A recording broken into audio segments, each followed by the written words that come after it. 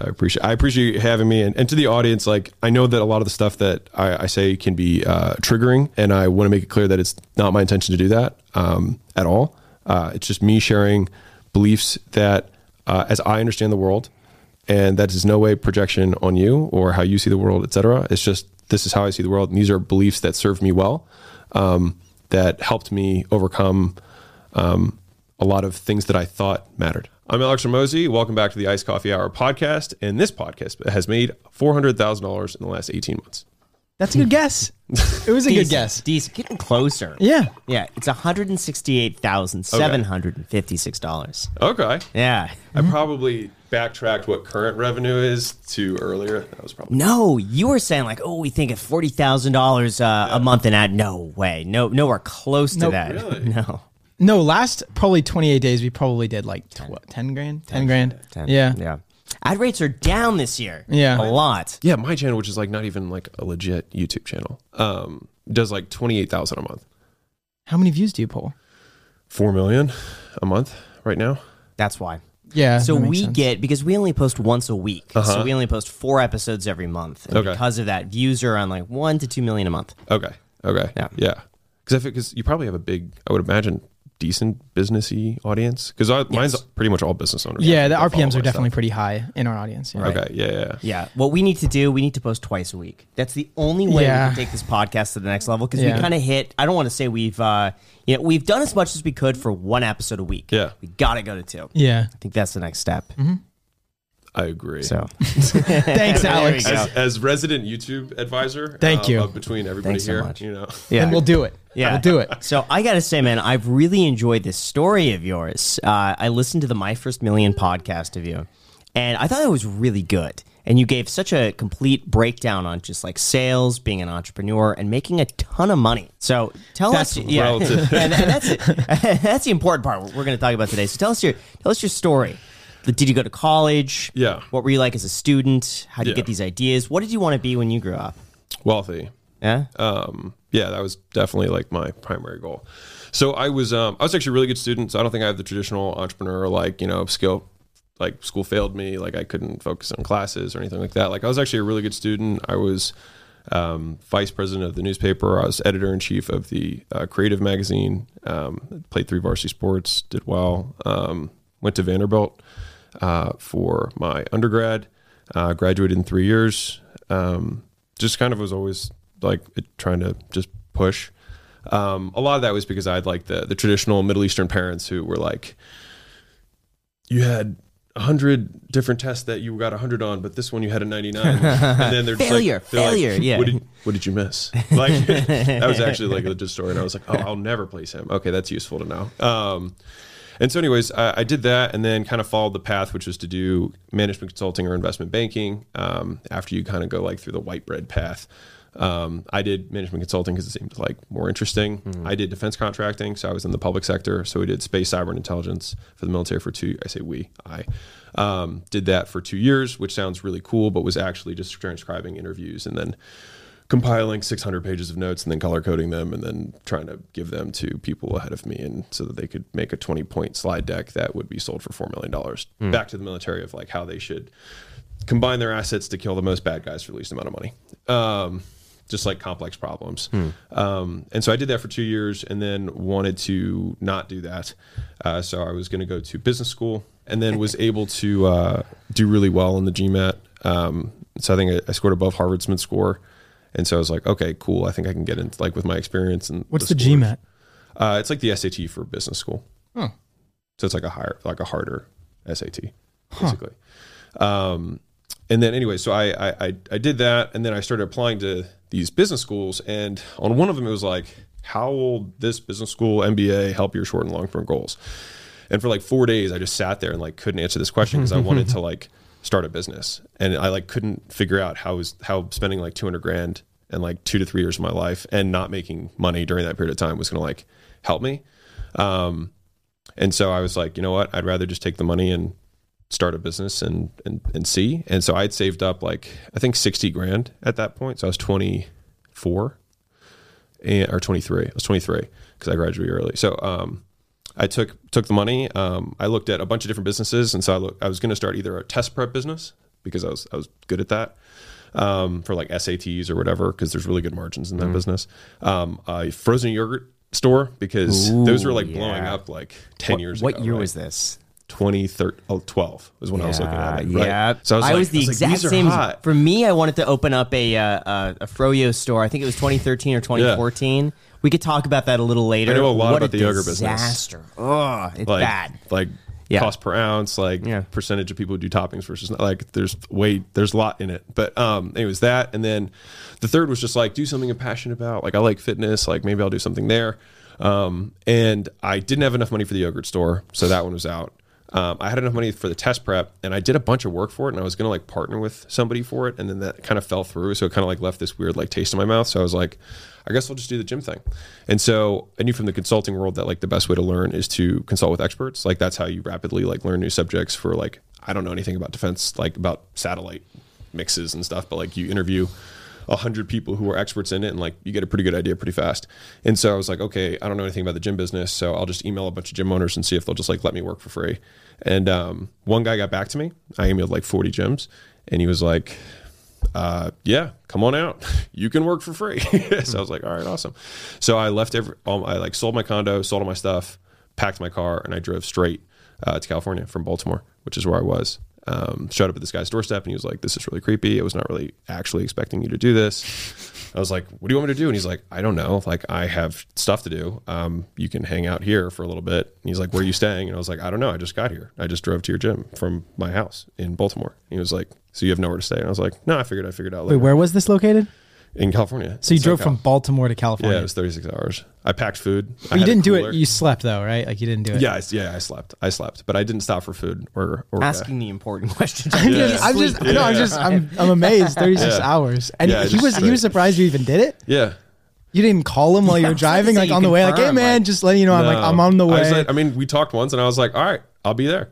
And then, I mean, I'm sure people say that kind of stuff all the time. You would think that like, hey, I'm on my way. I'll be there at like this time. I didn't even have his phone number. What? I think I you just showed up at his house? I showed up at his gym. Wait, at his gym. Yeah. So if you didn't have his number, how did you correspond? So we email. So I opted in, and then he emailed me, and then we did have a call, but I don't think it was his cell phone, because I think there was like a business phone. It was like however many years ago. Mm-hmm. So anyways, what did your parents think of that, by the way? Your parents were probably telling you, do not do this. Wildly against all of this. Yeah. Like, because they wanted you to go into something more like academic. They were like, just they're like, you aced the GMAT. Yeah. Like you can get into business school, and then you can go continue on the path, you know? And I mean, basically what I figured out was that the amount of money that I wanted to make, no job would pay me, with the exception of investment banking and management consulting. So you can make 5, 10, 20 million a year as an investment banker, or in private equity, or as a management consultant. Like you can do that.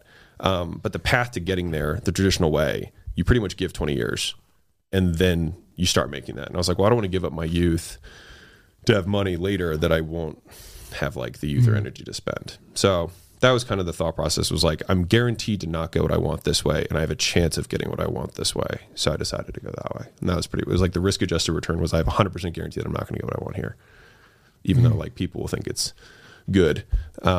Which is kind of an interesting side note, is that like every one of the big advancements that I've had in my life, and I've like marked all of them, like I added a 0 to my income, like per month.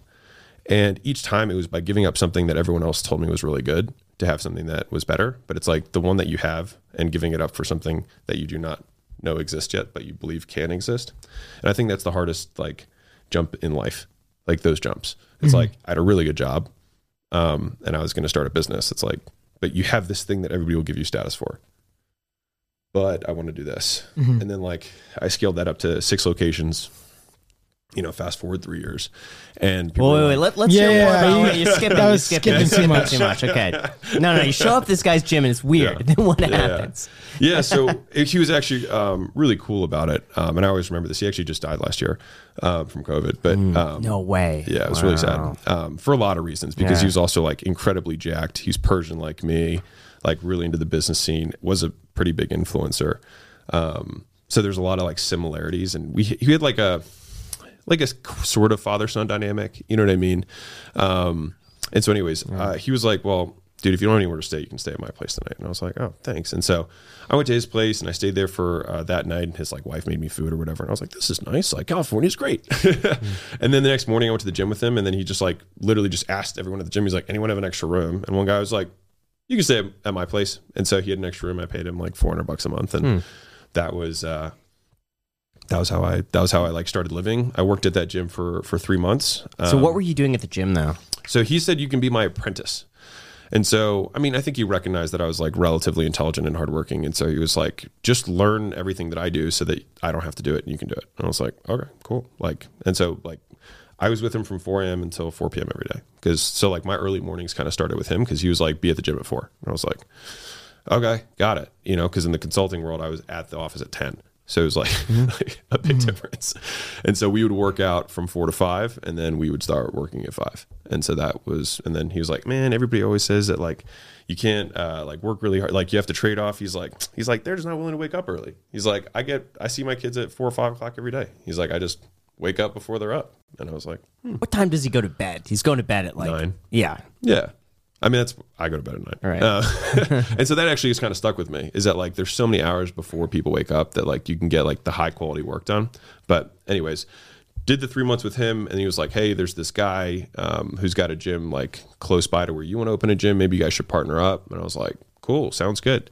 So I found a spot, met the guy, and we were like, okay, which is terrible way to do a partnership. Like you guys both have the exact same role, and let's just split a facility, which makes no sense. But anyways, he was like, we should go to this marketing event. And I was like, sure, marketing's important. Like I didn't know anything.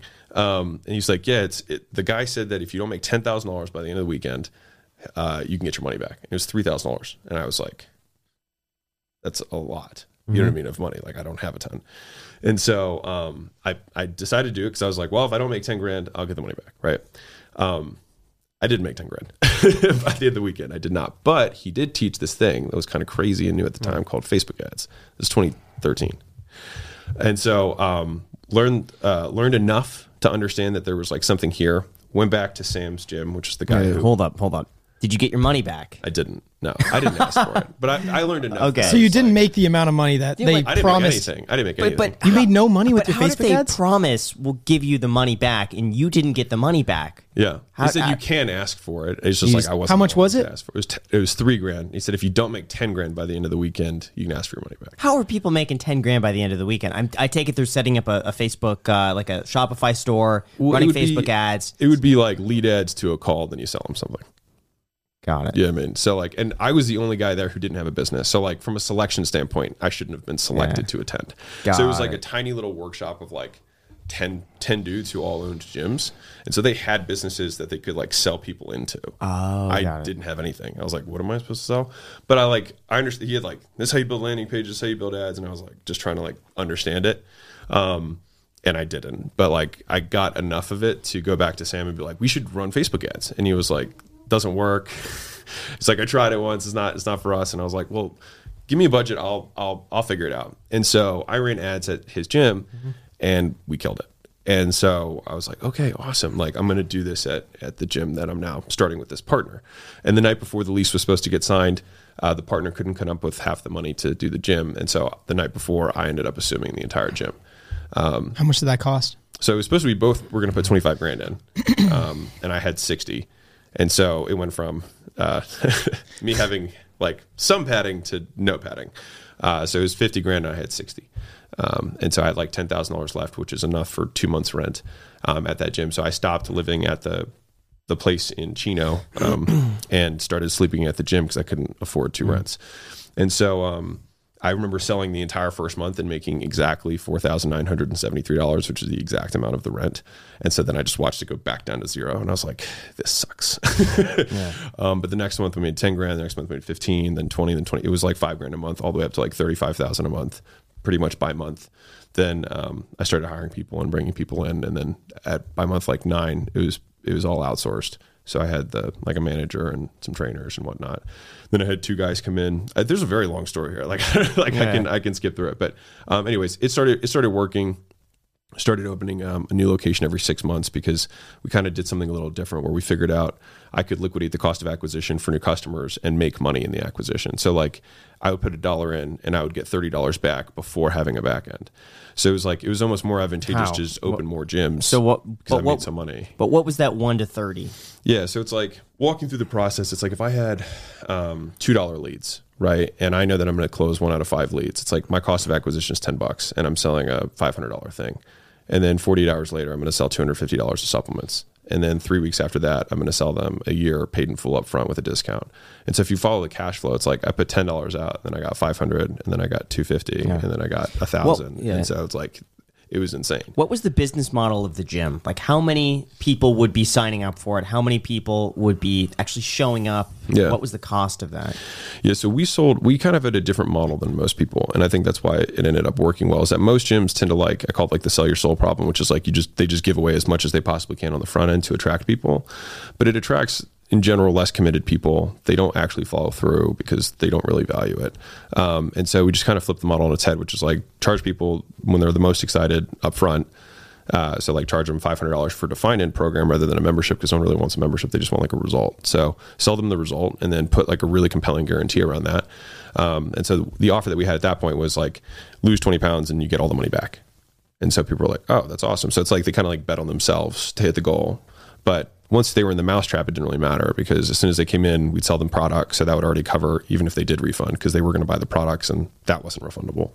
And then, 3 weeks in, it's like, hey, Lucy, you just lost 12 pounds. You need to hit 20. Once you hit 20, are you done forever? Like your body's perfect? And they're like, no, I really want to keep going. And you're like, right. So then you understand that this is not about 6 weeks. It's about 6 years. So why don't we just take that, $500, I'll give it to you like you want it, and we'll just credit towards you staying. And she's like, okay. And it's like, cool, new agreement signed. And then the money disappears. Right. And so it didn't really matter. And so, and we'd give them, a paid in full for the year discount if they wanted to pay it all then, or we just discount it off of the next 12 months or whatever. Got it. How did lose the 20 pounds? How do you stick with that? Is that with a trainer, or is it like if you follow this planned outline? Yeah, so there was 3 things, right? I mean, I'm getting my fitness selling days, but it's like fitness, nutrition, accountability. So like fitness wise, you got to work out at the gym 3 times a week with a trainer. We'll walk you through everything. We'll show you what to do. Can you do that? Yes. Cool. Second thing is nutrition.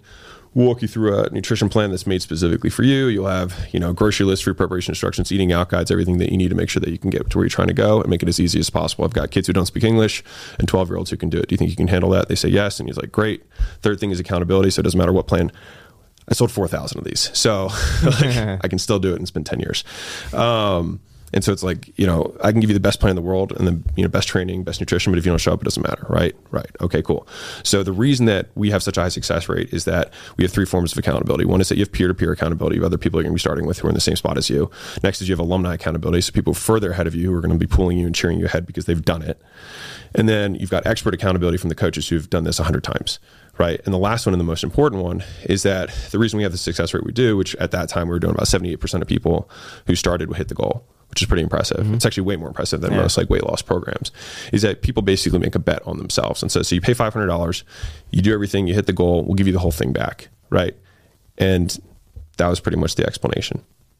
So it's like, that makes sense. So how much money were you making from actually selling the membership or whatever? Because you said you're giving that money back to them versus how much your money. We didn't actually, if you follow the cash, right? So it's like, right. Versus how much money you're making, with the supplements and with all of these other things. So it was about 50-50 in terms of membership on the back end. Because in the beginning, there's way more front end sales than there's back end, and then the back end continues to grow and kind of compound.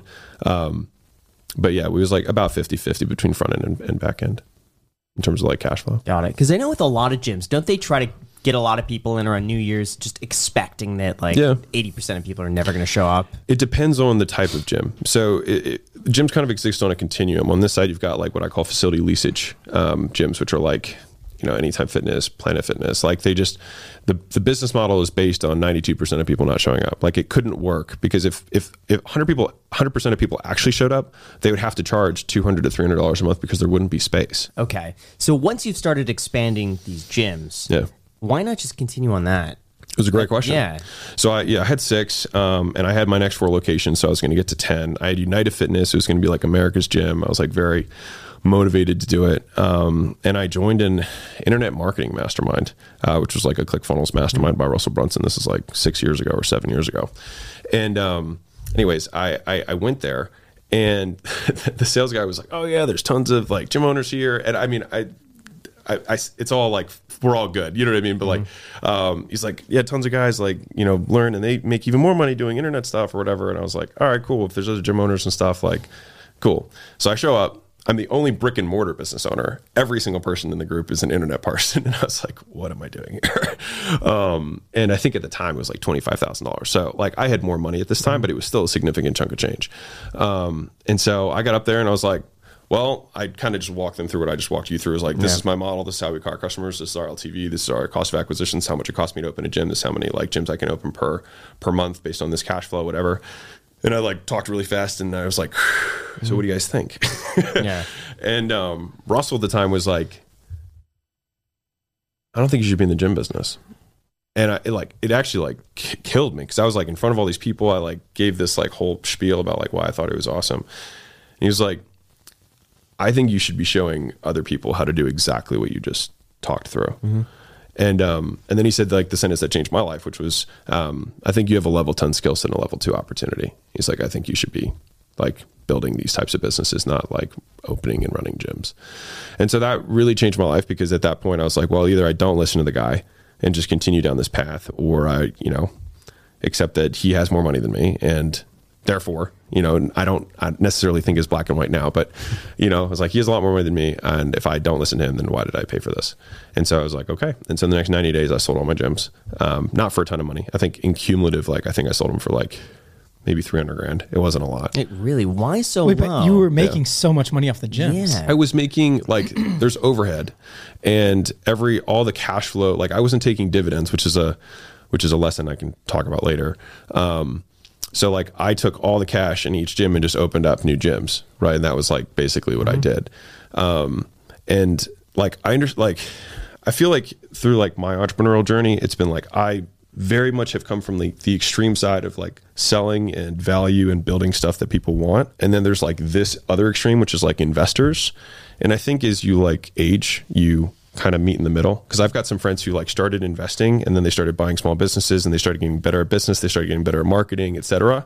And then, you know, I was on this side, like I understood how to like make money, but then like didn't really understand like capital allocation. I didn't understand like how debt worked. I didn't understand how like the equity in the companies actually had value. Like, you know what I mean? Like for me, it was just like, oh, all these gyms are a lot of work. I wonder if somebody will just like take them off my hands. And so I probably could have waited like a year and like got them ready for sale and like, you know, cleaned up all the books and like done all that stuff. But I've just been a huge proponent of opportunity cost. And like within 30 days, I was doing 100 grand a month in the next business. So like, you know, and I was taking home 100 grand a month, which was more than I was taking home from the 6 gyms. So it was just like, okay, well that worked. And so like at the end of the day, like whatever we should be doing could probably make us 10 times more than what we're currently doing. And like the faster we can switch to that thing. Got it. Like it makes more. So more how sense. did you switch to teaching other people how to do that model? Yeah. So I was debating doing a franchise. So there's 3 basically different models that you can do to expand a brick and mortar service type business. You can either franchise, you can license, or you can privately own them all. Right. That's kind of like the 3 big paths. I had a friend who had done the franchise thing. I flew out to one of her facilities. We spent the whole weekend together. She told me all the pros and cons, and she was like, "It's really slow. It's very litigious." And I was like, "I'm like 26 at the time. I'm like, I don't know if I want to deal with all that. That's kind of sucks." On the private ownership side, I'd already done that. So I was like, I guess I'll license. And so, but the in between there was like, I wasn't even sure if I wanted a license still. So I was like, well, I just know that I make a ton of money opening gyms. So I'll just go and open a ton of gyms, but I'll just give the gyms to the other people. So that's when Gym Launch actually started. Was I would fly out to a gym and I would fill it up, doing all the stuff I knew how to do at my gyms, and I would just keep all the money and they would get all the customers for free. So that was the deal. So I would risk my money, risk my time, do all that, like run all the ads, everything. And all the cash that I collected was mine. And then they would get 200 free customers that they would convert on the back into their membership. Yeah. How do you ensure that they actually do a good job with those customers? That you don't bring them a whole bunch of people and they're just like, all right, see ya. Excellent question. Yeah. That was the hole in the model. And so all these gyms that were coming to me who wanted the help were typically not that good. and that's not an insult to them. It's just, they didn't know what to do. And so I would sell 200 people into a gym that currently had 70 members. They go from 70 to 270 in like 30 days. And they didn't have the systems. They didn't have the bandwidth. They didn't have the trainers, any of that. And so what ended up happening is I did that and then we started getting like refunds and chargebacks. And I was like, what the hell? But like, I'm the one who carries the bag on the processing because I was the one who processed the money. So they were doing a bad job, but I was the one who was holding the risk. And so I, like in 2 gyms at one point got on a chair and told every single person to refund because they're like, I just can't deal with all these people. Like, just go home. They're literally just were like, go home. And so I had like $150,000 in refunds in a week. And that's when I was like, all right, I'm done with the gym business. Like, I had my gyms. I did this turnaround thing, which was almost 2 years that Layla and I were flying out to gyms. We scaled up to like 8 sales guys doing 8 gyms a month. So like it became an operation. We're doing, I think our highest month was like 350, you know what I mean? So like it was a decent sized operation. But we, anyways, they did that. And Layla, my wife now, had this little like side online business where she would like train people. And so I was like, you know what, screw this. Why don't we make you the front person? I'll be behind the scenes and we'll just take the 8 sales guys and we'll just sell fitness direct and not do the gym thing anymore.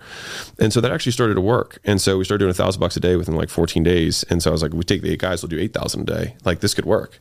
How do you build these businesses so fast? Every single business you've told me so far, it's like, all right, in 1 week, we're like doing 300 grand a year. It's like, so, I mean, acquisition.com, the reason it's called that is like, acquisition has never been the bottleneck in any business I've ever had. Like we know how to get customers. And so like we knew how to market and sell. And so we knew how to do that. And so that's what we did. So we knew how to run ads. We knew how to get on the phone and talk to people who didn't know us and get them to give us their money. And so that's what we did. And then what ended up happening, this was like the craziest thing of my life, is that I had 8 gyms that were supposed to launch the next month. And this thing started working, like the fitness thing. So I called up the first gym and was like, hey man, like changing model, like I'm not flying out, and they didn't pay for me to do this. They basically just reserved a date and I would fly out, or one of our team, would fly out. We'd launch the ads and we'd sell. I was like, sorry, man, not going to happen. He's like, dude, I just refinanced my house. I maxed out on my credit cards, like just to make this gym work. I've been doing this for 3 years. Like you launched my buddy's gym and he's like totally pumped and his gym's packed. It's like, you have to do this. And I was like, all right, man, I'm not flying out. Like, I'm not going to do what I did. I was like, but I can show you how to do it. Call it my getting out of the gym business, like sell my secret sale. He's like, well, how much? And I was like, and I remember thinking like the highest number I could possibly imagine, which was at the time, $6,000. Like that was like the highest number I could, just to show you where I was. And he was like, done. And I just remember like staring at the phone and being like, holy shit, $6,000. Like, hot damn. And so I, called the next guy, had the exact same conversation. He was like, how much? And I was like, $8,000. And he was like, okay. And I called the next 6 guys and we did like $60,000 in sales in that day, just selling like my entire like system of how I would fill the gyms up and all that stuff. And I was like, holy shit. And I looked at Layla, I was like, I think we're still in the gym business. I was like, I think we're just doing it wrong. And so then I called back all the 30, 40 gyms that we'd already done the turnarounds for. And I was like, remember how I filled your gym up? They were like, yeah. I was like, remember how I made all that money and you didn't? And they were like, yeah, f you for that. And then I was like, want me to show you how I did it? And they were like, really? And I was like, yeah. They were like, done. Because they'd seen how much money I'd taken out of their gym. Right. And so I, like overnight, I'd sold like, we did like 300 like we again did like 300 grand. But this time there was no operational drag because it was just like the same, like the cost of making the thing once versus selling it 100 times was the same. And that was when I basically understood the value of having leverage. So could you explain acquisition.com? So yeah. What does it do? Yeah. What's the process? We call it value acceleration capital. But if you were to look at like 3 circles on a table and you've got like private equity, venture capital, and then management consulting, it's kind of like the intersection of those 3. So it's like we deal with companies that are typically smaller than most private equity. So ours are like $1 to $10 million in EBITDA. So for people who don't know what that means, it's just like fancy word for profit. Just use it as that, right? The amount of money that a company's taking home, most of the companies that we're working with are like 3 is the minimum top line cutoff. Most of the times they're at like 5 to like 25 million ish. I think the smallest company we have right now is 5 million. Next smallest is like 10. So like, and then after that, they're all bigger. And so what we do is we take a minority stake in the company. And I'm using this as kind of my way to practice being a majority owner without being a majority owner. So we're doing everything exactly as we would if we were to take over the entire company. And so we kind of follow a 3-step process. So the first thing we do is we get the data infrastructure in place. And so typically a company of that size that's doing like, 1 million, 2 million, 5 million in EBITDA, they got there pretty quickly. They don't have infrastructure. Their reporting's their finances are terrible. Like everything's a mess, but like they know how to sell and they've got some product market fit. And so we go in and just get all of the data correct so we can actually like make good decisions. So once we have the correct data, then we come up with kind of our strategic plan of like, okay, what kind of company do we want to build? Where do we think like the biggest leverage opportunities exist? And then we put them all out and then we're like, okay, there's a lot of things we could do. What are the 2 things we're going to do? And then we just disregard everything else and just ruthlessly focus on those 2 things. And then the third kind of arm of what we do is we're very good at recruiting. And so like the reason we're able to build so many companies that we're very good at finding talent. And so kind of an interesting framework for you guys or for your audience is I think a lot of times we talk about like pipelines in terms of like building businesses. It's like, how do I turn raw attention into leads, into prospects, into customers, et cetera.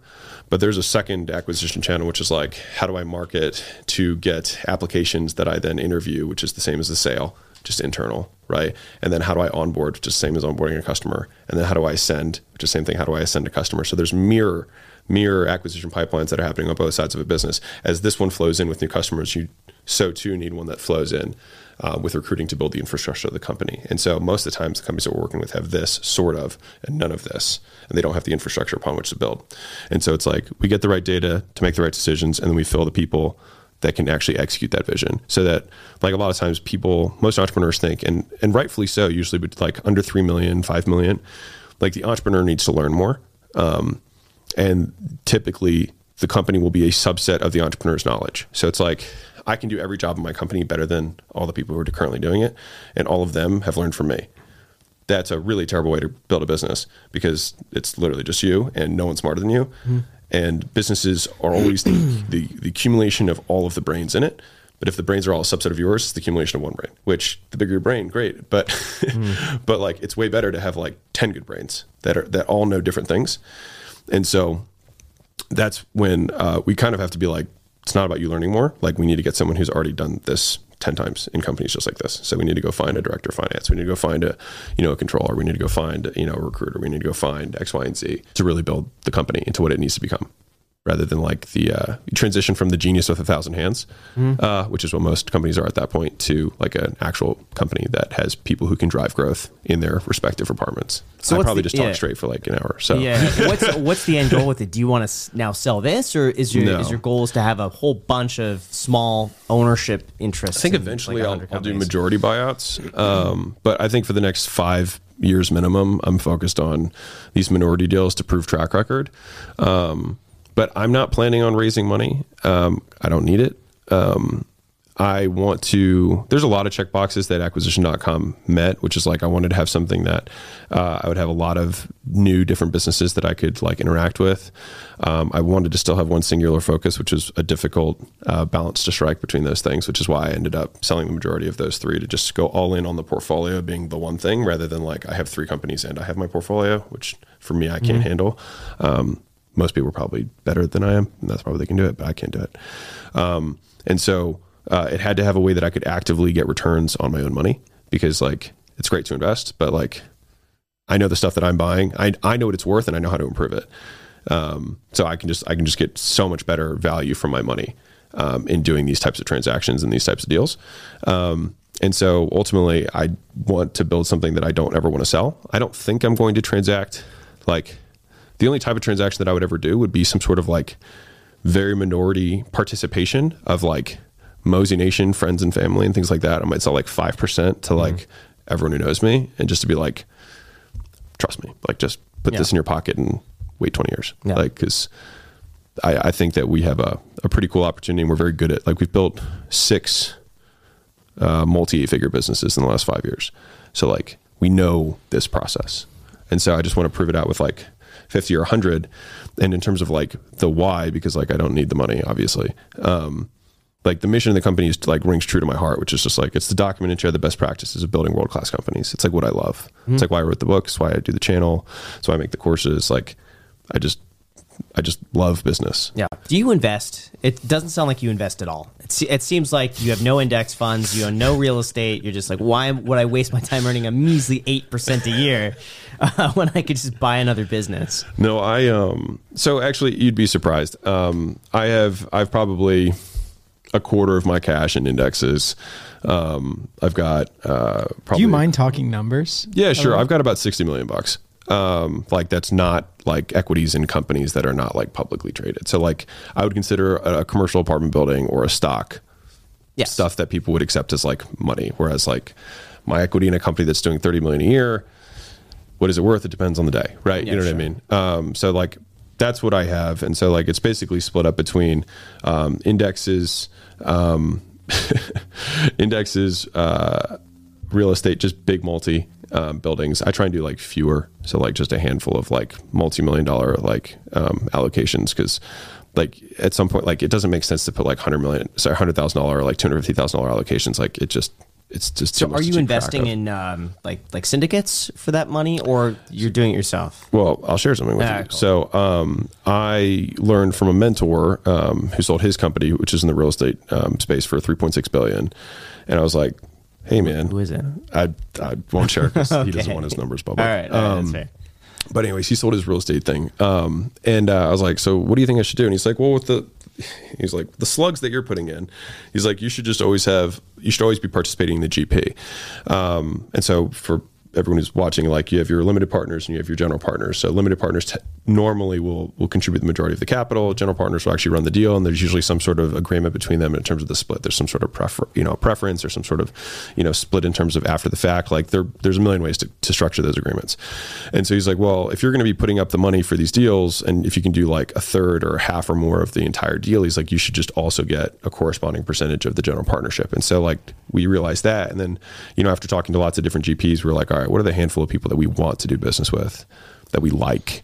And then we're just like, listen, we'll just fund all your deals. Like just like when you see another $30 million building, I was like, we'll just fund it. Like, and then we'll just like, there won't be LPs, it'll just be us, and we'll fund it, and we'll just have a simple arrangement. How do you do your taxes? I'm thinking of all of this, thinking like it's got to be a stack of like that. It's not as complex as you'd think, because like all the stock stuff is like automatically generated. Right. And then, we don't, and because of like in the very beginning, Layla and I were like, all right, let's try and participate in these like real estate things. And I think we allocated like $1.5 million between like 8 deals. And I was like, this is stupid. Let's not do this. Because like they would be like, hey, can you sign? I was like, dude, like the fact that you asked me to sign this is not worth the time. And so we stopped doing that, and we were like, all right, what's our minimum allocation size? And it's like $5 million. Those are the chunks that we're doing. And so like if it's not that, I don't care. And so that's kind of like what. And so now it's just like we have 2 or 3 operators that we work with that are doing deals in those sizes. And so like when they come with a really good one, then we're like, yeah, we'll do it. We'll take it down. Or we're like, we won't. But I want to do that. But they like pre-screen it, you know what I mean? And like the nice thing is that like when you're not on like the traditional LP, you're not just like on their list of 100 investors that they're going to go and try and get 50 to 100 grand from, right? Like you're just a nothing. For us, it's like, dude, if we take the whole deal down, like make it good. Like I'm making your life easier, make my life easier. Right. And so like everybody wins. That's awesome. Yeah. So that's what we do on that side. And then I still have a big chunk in cash, and I'm just not that afraid of inflation. Okay. It's just not as big of a deal for me, mostly because I just own businesses. Yeah. So like I can adjust prices if I need to. And I think it just in terms of a percentage, it's like if 3% of your portfolio is in cash. Oh no, it's like way higher than that. Even 5%. It's like way higher than that. 10? Oh no, we're like 25% cash. 25%. Oh wow. So 25% of 60 million. Yeah. But 15 million. Why? Is that just to find deals as they come up? Yes. Okay. I have considered actually putting it into like a dividend ETF, and then just taking loans against it to fund the deals. Mm-hmm. It's something that I'm literally actively thinking about. I think there's just like peace of mind. Sure. And as you probably just saw from my decision to sell 3 companies in 1 year and a house and 2 cars, I sold everything last year. Literally all my material possessions. Why'd you do that? Just wanted a clean slate. You know what I mean? Like every 5 years or so, I feel like I've had like 3 seasons. I had like my college and management consulting season. I had my gym ownership season. I had my gym launch Prestige Labs, Allen season, and then like this is like the season of acquisition.com.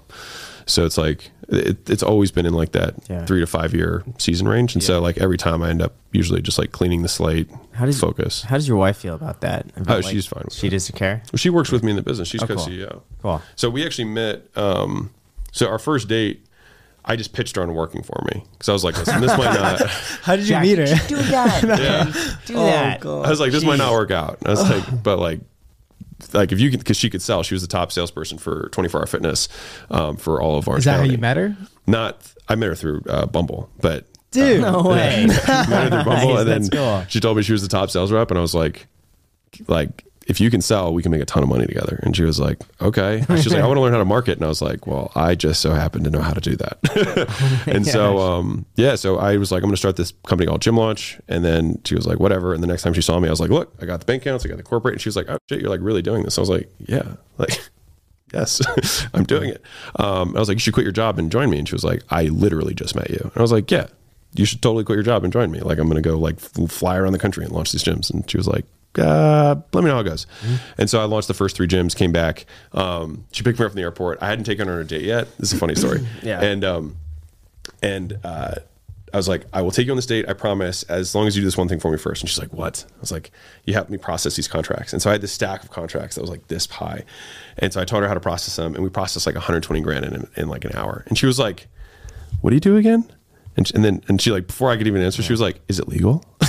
But you know for a fact when you're handing her a stack of contracts of 120 grand, you're like, all right, come join now. You see these numbers. and you she see did what it. we're doing. You want to join. Did you start off as like employees first? Was she your employee first and then it evolved? Or was No, it? so we were, it was literally like same time. Like we started dating and I was like, you should quit your job.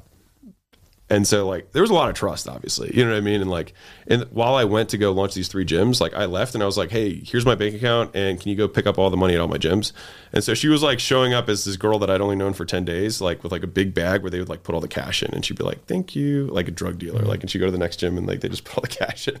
She was like, Did they not pay with check or like? well, so anybody who bought physical products, well, people still use cash, you know what I mean? This was 5 years ago too.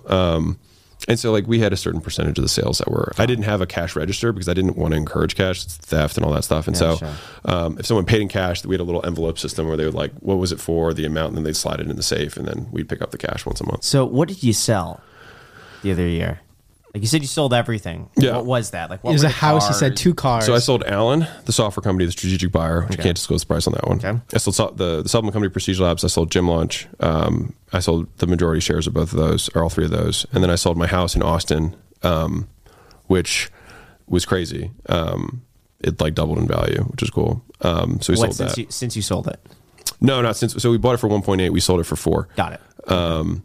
In 3 years, which is cool. And I bought that all cash, no mortgage. So I actually have 0 debt, which is ironic. Everyone's like, that's all smart. And I'm like, I don't know, whatever. I might just be an idiot. It's very possible. And so anyways, we sold that and then sold my cars. I had a Bentley, which I only bought because like I hadn't spent money on really anything expensive. And then people were like, dude, you should buy something expensive. And I was like, all right, I guess we only had 1 car until like last year. What car was it? It was an i8, which I got as a gift for being an affiliate of ClickFunnels. So they gave you an i8? Yeah. We sent them a lot of business. Oh my gosh. Yeah. Wow. Does Russell send you that like personally? Basically, he's like, here's the list of cars you can get. And I was like, can I just get the money? And he was like, no, you have to get the car. And I was like, why is that, for like marketing? Yeah. It's like, so you send him a picture and then like a video like, hey, ClickFunnels great. And then you get the car. So, wow. Yeah. So bought the i8. Ironically, couldn't get a loan for the i8. And we were doing like $1 million a month take home at the time. You know what I mean? Couldn't get a loan for it. Just no credit score? I've never had debt. Okay. I've never had debt ever. Yeah. So like I don't have besides credit cards, like business credit cards, like I have no history of repayment. I bought my house in cash. You have no personal credit card. I have a personal credit card that gets paid off, every month or whatever. But like I have no like loan. I don't have a mortgage. Yeah. I have nothing. So I think I'm gonna try and take my first mortgage out of buying a house. So it'll be exciting. Why? Just to have a history with a mortgage? Why am I taking the mortgage out? Yeah. And I think it makes like that seems like low risk debt to me. I would say you know, a lot of people poo poo on Dave Ramsey. He introduced the concept of debt to me that I thought was valuable, which is like debt increases risk expended over a long enough time horizon can get you to zero. And my tolerance for zero, like the marginal utility I have of more money is basically nothing. The marginal cost of me going to zero is very high. And so like I want to risk money, I want to increase my risk to get more of something that I don't need and risk something that I do have that I do need. Like you just thought about it like that. Sure. Yeah. And so, you know, and when I think about like how am I going to become a billionaire? Because right now, like I'm probably over like 100 million if you like took the other 40 million from my equities of the other companies that I own. And so it's like I just have to 10x over the rest of my life. And so, but like I don't think I'm going to get there through indexes. I mean, I could if you put it 45 years out or whatever. Sure. But I think that like it's the appreciation of equity, which is where I'm going to get it through these companies that become something big. And so just realizing that that's actually where my wealth is going to be built. Everything in my life is built around just minimizing the amount of headspace that it takes up so I can put it in the vehicle that I get the highest return on. I wouldn't even get a mortgage. Why? I would just pay it on, just continue doing what you're doing. Yeah. It's not even worth it. I think we might. I mean, like it's a non-decision. Like I don't have a lot of emotional investment in it. Okay. Yeah. Walk us through like a normal day. Like what time do you get up? Because you said like you showed up here and you're like, no, I don't want coffee. I already had 2 coffees. Yeah, I was I told you, I was like, we should do it at night. And you're like, okay, sure. And I said, sure, 7:30 or I said something like that. And you're like, oh man, that's late. I was like, you partying. No, we usually get up at 4 or 5. You know what I mean? Like we don't have an alarm clock, but I have a mental alarm clock for when I get exhausted and get sleepy. What time is it? Yeah, like between 9 and 10.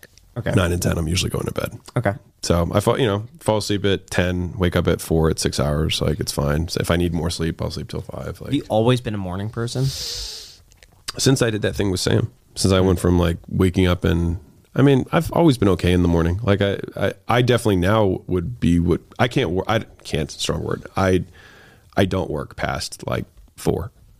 So I'm I usually work from like 4 or 5 until like 11. And that's when I get all my work done. And then from like 11 to 3 or 4 is when I do like meetings and stuff. And I've structured my day like that for a while and it works for me. What advice do you have for us? See, I need to pick your brain on this. Yeah, I'm here. Let's rock. Give us advice. What can we do? How do we make more money? Well, you have like an insane audience. And so I think it's just like figuring out what I was talking to Mr. Beast and he was like, and I still have this recommendation. So if you are watching this, I still stand by what I said, which is I feel like he should have an energy drink called like Beast Mode or something. I was like, every single, like, it's because it had to be something that like kids could consume. It had to be something that was mass market. It had to be something that had good repeat purchase. It had to be something that had good gross margins. And I was like, so I thought about it for a while because we were talking about stuff. And I feel like he should have that for his channel. And so I use that as an example of like, I think that there has to be something that within your audience would be really awesome. That would be a good vehicle. Like, I know you know Grant Cardone, right? Like, he's been able to build $1 billion worth of equity because he used a better vehicle than all the YouTubers. But he doesn't have like more reach than YouTubers. He has a better vehicle. And so I think that it's that. It's like I think the vehicle that most of them are like. The ad revenue and like course sales are like meh. Like who cares? I mean, like there's nothing wrong with it, but like. There's better ways to skin the cat. And so I think it's really figuring out what high leverage play you can make there. So that's where like fund vehicles or high leverage plays, you know what I mean? Like anything that's investment related is always a higher leverage play. And it's like, well, I don't know what I would necessarily invest in. It's like, well, then go acquire that skill or go find the guy who has that skill, bring them in, cut them a piece, and then be like, cool, here's this guy. He's awesome. Like I'm putting all my money with this because X, Y, Z, and you can too, or whatever. Yeah. Obviously there's regulatory and all that stuff, but like you can do it legit. There's nothing different about that versus, a guy on Wall Street doing the same thing. He's just like calling friends and family and calling lists from trust funds. You know what I mean? And you would just be hitting your own audience, which gives you your own upside. You mentioned Grant Cardone. I noticed that you posted this one video. I paid Grant Cardone. It was $120,000. Yeah, or over 130. I think $130,000 over like what was it? It said 120. I actually now remember. I think it was 130. But yeah, got it. Yeah, and that was over what, like 4 sessions? Yeah, so my wife got me a Christmas gift as a surprise. Yeah, and so she was like, "What can I get Alex?" And so she like called Grant's office up and was like, I want to pay. Yeah. $120,000. $120,000 Christmas. I know. gift? She skimped this year. I'm like really upset about it. I don't know. I'm kidding. I'm totally kidding. Imagine calling it, no, just give me the money. Yeah. You'd think so, right? But like, Wait, do you guys have joint accounts? We need the picture. yeah. I mean, I've never logged into our account, so all this money I could be making up. I have no idea. Like, and I mean, in terms of, I'm not making it up, but I'm saying like, Right, you like just don't check it? Yeah, she'd manage all that stuff. I don't look Do you? at it. Okay, so when you're purchasing it, I mean, how often would you say you purchase things? I mean, daily. And do you ever like think when you swipe? No.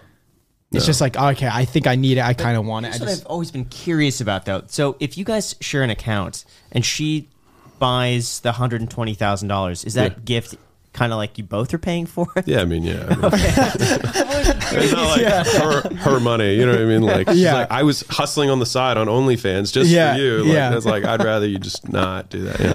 No, but she co-owns everything with me. You know what I mean? So she's half the money's all hers, anyways. Wait, what did you get her? Wait, that was for Christmas? Yeah. What'd you get her? Actually, something pretty cool. I told her, I was like, this is my best present for 5 years. Like, you just got to give me credit next year too. So I got her this, there was like a whole presentation behind it, which my assistant helped me with. But got this photo book that had like all these pictures in it from like the early days until now, like hundreds. It was like really well done. And then it was like, hey, we've made lots of memories together. Maybe we should make some more. And so got like the lady who does the photography sessions for Vogue to do like a joint. Like, we need more headshots and stuff. It's been like 4 years since we've done the last one. So I was like, maybe I'll make a thing of something that would be a business expense. And so we're going to do like a full day, like photo shoot for like, you know, it's new season, new, all my stuff's like gym stuff. So it's like new season, new pictures. So that was the gift. It sounds lamer now that I'm describing it to you, but like, But no, it's cool. The cool. Vogue photographer. Yeah. It's nice. Yeah, it was cool. And there was like some stuff around it, but yeah, that was what, but anyway, so she got me that because like, what do you get somebody who, like, so like money has very, very little marginal utility, right? Like once you have enough, the added value is very low, right? And so I was like, well, like for me, everything I always value is like, if I can get education or some sort of skill or belief that needs to be broken, like that's all that I try and spend my money on. It's the highest and like is the best thing that I've gotten, honestly, in a long time. And so she called them up and they were like, you can't do that. And she was like, just name a number, I'll do it. And then they was like, I'm not sure, I'm gonna have to call you back. And then the guy hung up and she was like, I thought this was a sales organization. She's like, I'm here saying I will pay you whatever you want. And so anyways, the manager called back and was like, you will be dealing with me directly. Forget about that guy. And he's like, we can absolutely facilitate this. And so I think it was 30,000 a call or something like that. How long were the calls? An hour ish. So, would you say you got $130,000 worth of value out of that? So easily. Explain the call. So like, how does the first call go? Have you met him yet? At this point? Not in person. I mean, we met on Zoom. So you had spoke to him previously? The first call I had with Grant was a Zoom call. Oh, that was the first time you've ever spoken to him in person. Exactly. Okay, But wouldn't you think, when was this actually? About a year ago. I still haven't used all the calls. Got it. Okay. I've done two calls I so would just far. think at your level, even a year ago, that you would have access to Grant Cardone without the... Maybe. I mean, Yeah. he's pretty busy. Okay. You know what I mean? And like, I'm no one from like you know what I mean? And like a year ago, I didn't have an audience. I started making YouTube stuff a year ago. So like, all that's new. Sure. But yeah, so I mean, I didn't have anything to offer besides money. So I was like, I would happily pay you for time. So what happened in the first call?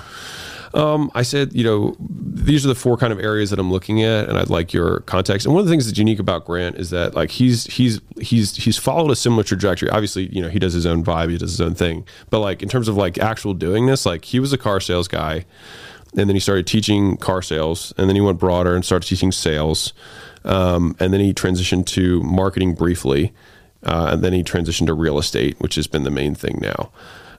And so with each of those kind of iterations, he's grown bigger and wider in terms of what he's done. And so I was like, okay, you know, I was a gym guy and then I started teaching gyms and I started going more general. And so like there's a similar path there. And he also has I think a good dynamic with Elena that I was like, I think that's cool. I think they have a good thing going there, which most people don't. So I was like, okay, I would like to understand the fame machine. It's like my bullet. So I was like, I'd like to understand the fame machine. I wanted to understand more about how his actual businesses functioned. I want to understand the wealth machine in terms of how he sees it. And And there was a fourth one I can't remember, but I did have 4, and those are obviously I guess those are the ones that I care about most now. But yeah, so I asked him for context on the income thing, which actually did help give direction for acquisition.com. So for me, like, did I make the $120,000 back like in 5 seconds? You know what I mean? And I think one of the things with like people see the prices, but like I think it's understanding like relative income and also relative to upside, which is like for context, it's like if you make $10 million a year, right? It's like I'm making 20 times more than the average American household, right? Is that 10 million or 200 times? 200. 50. There it is. 50K, yeah. Yeah. So 200 times more than the 50K. So take whatever price something costs and divide it by 200, and that's the relative cost. And so it's like, okay, I can't believe you go out to $200 dinners every night. I'm like, well, it cost me $1. Would you go out to a 5-star dinner if it cost you $1? Sure. Well, then that's why we do it. You know what I mean? Like, and like, would you pay this $120,000 if it cost you whatever that is divided by 200, right? Less. Yeah. You know, whatever that is, it was $600 to talk to Grant, or $700-800 to talk to Grant Cardone. Yes, I would do that. Absolutely. And so that's why we do that. And then relative to upside is like, only way that I like, people are like, oh, I wish I could have access to Bill Gates, right? Yeah, $150 to talk to Grant Cardone. Right. Yeah. So it makes sense. But like to talk to Bill Gates, right? It's like there's nothing that Bill Gates can tell me, I don't think, at this point that I could ever get what it would cost me to pay him for his time. Like I have to be bigger in order to have enough leverage to use whatever he would give me. So like if I'm at like $1 billion and he's at 100 billion, he's 100 times bigger than me, but like he could give me something that for the relative small amount of time to pay him, I could get enough leverage to go from 1 billion to 10 billion. Like that's reasonable. But if you're at like $100,000, you don't, there's no lever you can pull on, right? That's going to make up the delta. And so it's like, I'm a big believer in like try and go 2 steps ahead, but like 10 steps ahead That's just smart. makes no, it makes no difference. You know what I mean? Like they're so far, like the cost, because we're like, I should pay Grant Cardone. You're like, I'm like, dude, you're a sales guy. There's nothing he can tell you besides like save your money, which there you go. You know what I mean? Yeah, like, right. Like for me, I had things that I was like, I've got these 3 portfolio companies. This is what I'm doing with my money. And like when I was thinking about doing the sale, I talked to him about that. I was like, what do you think about this? And, you know, he basically said like, don't sell if it's financial. He's like, but there are other reasons to sell, which if you don't want to own it anymore, you want to do something else, then do it. You know what I mean? But it's not from a financial standpoint, it doesn't make sense. And so we were in agreement on that, but I ended up pulling the trigger for other reasons. How many calls have you done with them so far? 2. Okay. I did a podcast, which got aired. That actually wasn't a coaching call. That was a podcast for like the community. But, so I've done 3 calls technically, but 2 of them were coaching calls. And the 2 calls that were coaching calls were not aired. Not because I didn't want to, but they weren't recorded for whatever reason. There was like a tech malfunction. It's funny that you paid $40,000 or whatever it was per call, 30,000, and then you held on to like the tickets that you have, like the coupons or whatever for the calls. What if you held on for like 10 years? Yeah. And Grant is then worth, you know, like billions of dollars or something like that. Right. Then can you still use this? Yeah. Probably. That's funny. I mean, Grant, so as much as like a lot of people talk a lot of crap about Grant, but like haven't met Grant, he was incredibly respectful. He's super attentive. He like writes notes during the calls. He like pays attention, like, and he genuinely came from a place of trying to help. And so like, I have nothing but, you know, respect, and he's been nothing but helpful for me. You were telling me something earlier about the mustache as far as branding is concerned. That's why I mentioned Jack shaved the mustache. I shaved my mustache. I got to say, I'm not a fan of the mustache, personally. Oh, I thought you were going to say that you're now like realizing that it was good for me to have a mustache because it looks naked. In your podcast, the My First Million that you did, you're talking about personal branding. Could you explain this? Because I do think it's really interesting, and I do think that Jack, you should probably hear this, and I'm going in with an open mind. Well, I just don't understand why you get rid of so much raw masculinity in one fell swoop. You know, you're like, I'm not a fan of the stash. It's like, I'm not a fan of the feminine face. No, I'm just kidding. No, but on the show, I read a book by Dan Kennedy, and I think in some paragraph somewhere he was like, people who have recognizable facial features are more easily remembered. And so it helps for branding and things like that. And so I was like, okay. And I fell into the mustache. It wasn't supposed to be like the stash. I had that in the back of my mind. But I ended up just doing a porn stash for my first event because I was like so nervous to like, I was like, what if I tank, or what if no one likes me or whatever? And so I did that to like look at myself in the mirror and be like, you will survive. You have a porn stash. Like, this is all a joke and it's all going to be okay. And so anyways, I got out and I think the event went really well. And like 2/3 of the dudes the next week all had porn stashes who came to the event. And so like, it just like instantly just became a thing. And so then I was like, I guess I can't shave this. And so 5 years later, like I didn't shave it pretty much until COVID hit. And then I was just like burnt out at that point. But I'll probably bring the stash back at some point, but now I have a beard. So yeah. But you were telling me, what was it? A buddy in college, yes, right? Also had a mustache. So he was dipping. That was his issue. So I'll tell you. Yeah, what's dipping? Really? Oh, like putting like tobacco in your lip, like dip. Like the baseball players. Yeah, exactly. Yeah. Yeah. So there's chewing tobacco, and then there's like dip, which is like smaller pouches and stuff, or dirt. But anyways, I was in college. I was a pledge, and this guy that I was driving home, because that's what you do when you're pledge, is drive, drunk brothers home with the girls that they have in the back. And this girl was with this guy who was like notorious for like always pulling the hottest girls and all this stuff. And he was like a senior, and he was still dipping while this girl was like, while he was like making out with this girl, like he still had tobacco in his mouth. He was still like, and she was like, dip is so disgusting. And he was like, pledge. He was like, life lesson, listen. And I was like, oh God. Cause either he's like going to haze me or something, or, and he was like, she's more attracted to the fact that I don't give a shit about what she thinks than she's disgusted by the dip in my mouth. And which was ridiculous, but also probably true.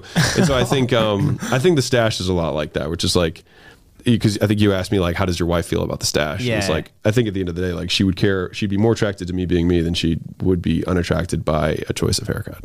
If I was not being me to have a more quote attractive haircut, that would be a far bigger turnoff than me just being me. I think that's very true. That was my porn stash and dipping life lesson. I just experience. thought that was really interesting, but from like a brand standpoint. Well, I actually had to license out likeness for the stash in the sale of the business, so it was definitely a thing enough that it was like had to be listed as a line item on intellectual property. So is the beard intentional too? No, I just happened to have one, and it was like scruff. They got too long, and then Leia was like, "Keep it." And I was like, "All right." It seems like you're going for kind of a look though. Like you just came out of the wild. Yeah. No, it's a lumberjack. You look like Hugh Jackman. Dude, they're so you look like him. These are so comfortable. Look, this is stretchy. I know. Well, I These noticed are because amazing. there's no way to get your biceps through They're like amazing. a normal non-stretchy flannel.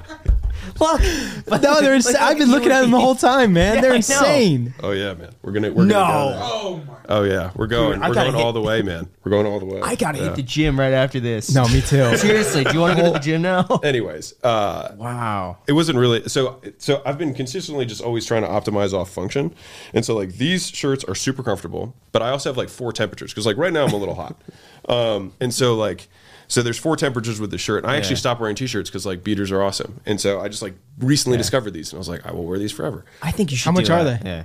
Beaters like 5 cents. These are nothing. Oh, you're talking about the beater. I thought you were talking about the. Oh, the flannels. These are actually really expensive. I'm kind of embarrassed by I'm expensive. guessing expensive these are are probably $250. What? They're like they're like $200. Yeah. I thought that But looks I like use you a got it from coupon every Costco. time and get like 30 or 40 bucks off. You should be getting this for free. I probably should. Yeah. But I'm not good at the influencer game. You know what you should do is a handlebar mustache. That's what I had. That's what I kind of had for. Yeah. It was like gunslinger. Yeah, but I think go all the way down. All the way. Yeah. I could. neck. I could just, I just connected the chest hair and just all the way down. But yeah, so this is cool because if it gets cold, I can button up and then I can roll the sleeves down. Yeah. If it gets a little warmer, I can roll the sleeves up and keep it buttoned. I can open it and keep the sleeves rolled, or I can keep it open and roll the sleeves down. So I have 4 different temperature settings, and I can take it off. So like I have tons of temperature adjustment with one setting, and with this I have the beater, and I've got like basically Hawaiian shirts, and I've got flannels. So it's like when it's summer, I'll switch to Hawaiians, and it's winter, and I'll have flannels, and I can just have beater as the base, and I'll have any I feel like t-shirts. you need an affiliate link. Like you got to buy a minority stake in this. I probably company. should. Yeah. I have I literally have all of the colors of this shirt. Oh my gosh. Now, Jack, do you want to tell them about your walk? Do you want to mention that? Oh, sure. Yeah. So, all right. This is also something I haven't told you. So basically, I planned on walking from Los Angeles to Las Vegas. Okay. basically. Tomorrow. Actually? Yeah. That's insane. Okay. Thank you. Yeah. And basically, I talked with Graham about it. I kind of wanted to make a video around it. I walked this amount of X miles, 300 miles for a Tinder date. That was the plan of the video. And then I spoke with Graham about it, and Graham was like, it's not really different if you walk 300 versus 100, at least like for the audience. And 100 might even look better than 300. And I was like, well, makes sense. It's a lot less walking too. Mm-hmm. I just figured Los Angeles to Las Vegas because it's like I drive that all the time, and I was like, why not? It sounds kind of fun. So I might actually now just walk 100 miles. It still sounds terrible. Really? I mean, it's a lot. I mean, that's like 4 marathons. Well, here's my thought. 5. Yeah. Well, it's St. George, so it'd be 120. It sounds good to say I walked from Los Angeles to Las Vegas. Yeah. Does it really? It does. Yeah. But your title was I walked 300 miles for a Tinder date. Terrible, right. And so I thought between 300 and 100, people can conceptualize 100 more than they can 300. Just like we say how to make $100 a day in passive income. We never say how to make $300 a day, even though that's 3 times more. See, I figured I walked to Las Vegas from Los Angeles is not that great of a title because it's like it's restricting your audience. Because you have people only that West Coasters to know the difference. That's true. The distance between LA and in Las Vegas. But if you say I walked this amount of miles for a Tinder date, then it's universally. No. What about you said hours? If you I walked for no. Here's how you do it. I walked from Los Angeles to Las Vegas would be your title, and the thumbnail would show 300 miles. Boom. I was going to do a Matthew Beam type thumbnail, like day 6, and it's me like this, and like I have like the crazy, eye bags and stuff like that. You could do that. Like Wilson on the title. On Castaway. Yeah. But the thing is that if you don't walk all the way and you want something like walking to a Tinder date, then that gives an alternative title. So for Tinder date, I think it's 100 miles. I think Tinder date's probably the way to go. I think that's pretty clickable. But I'm planning on doing that, and I think we're going to leave for St. George now. Instead, in Utah, it's 120 miles. So you have to find a date. I don't know, man. I think you sold yourself short there.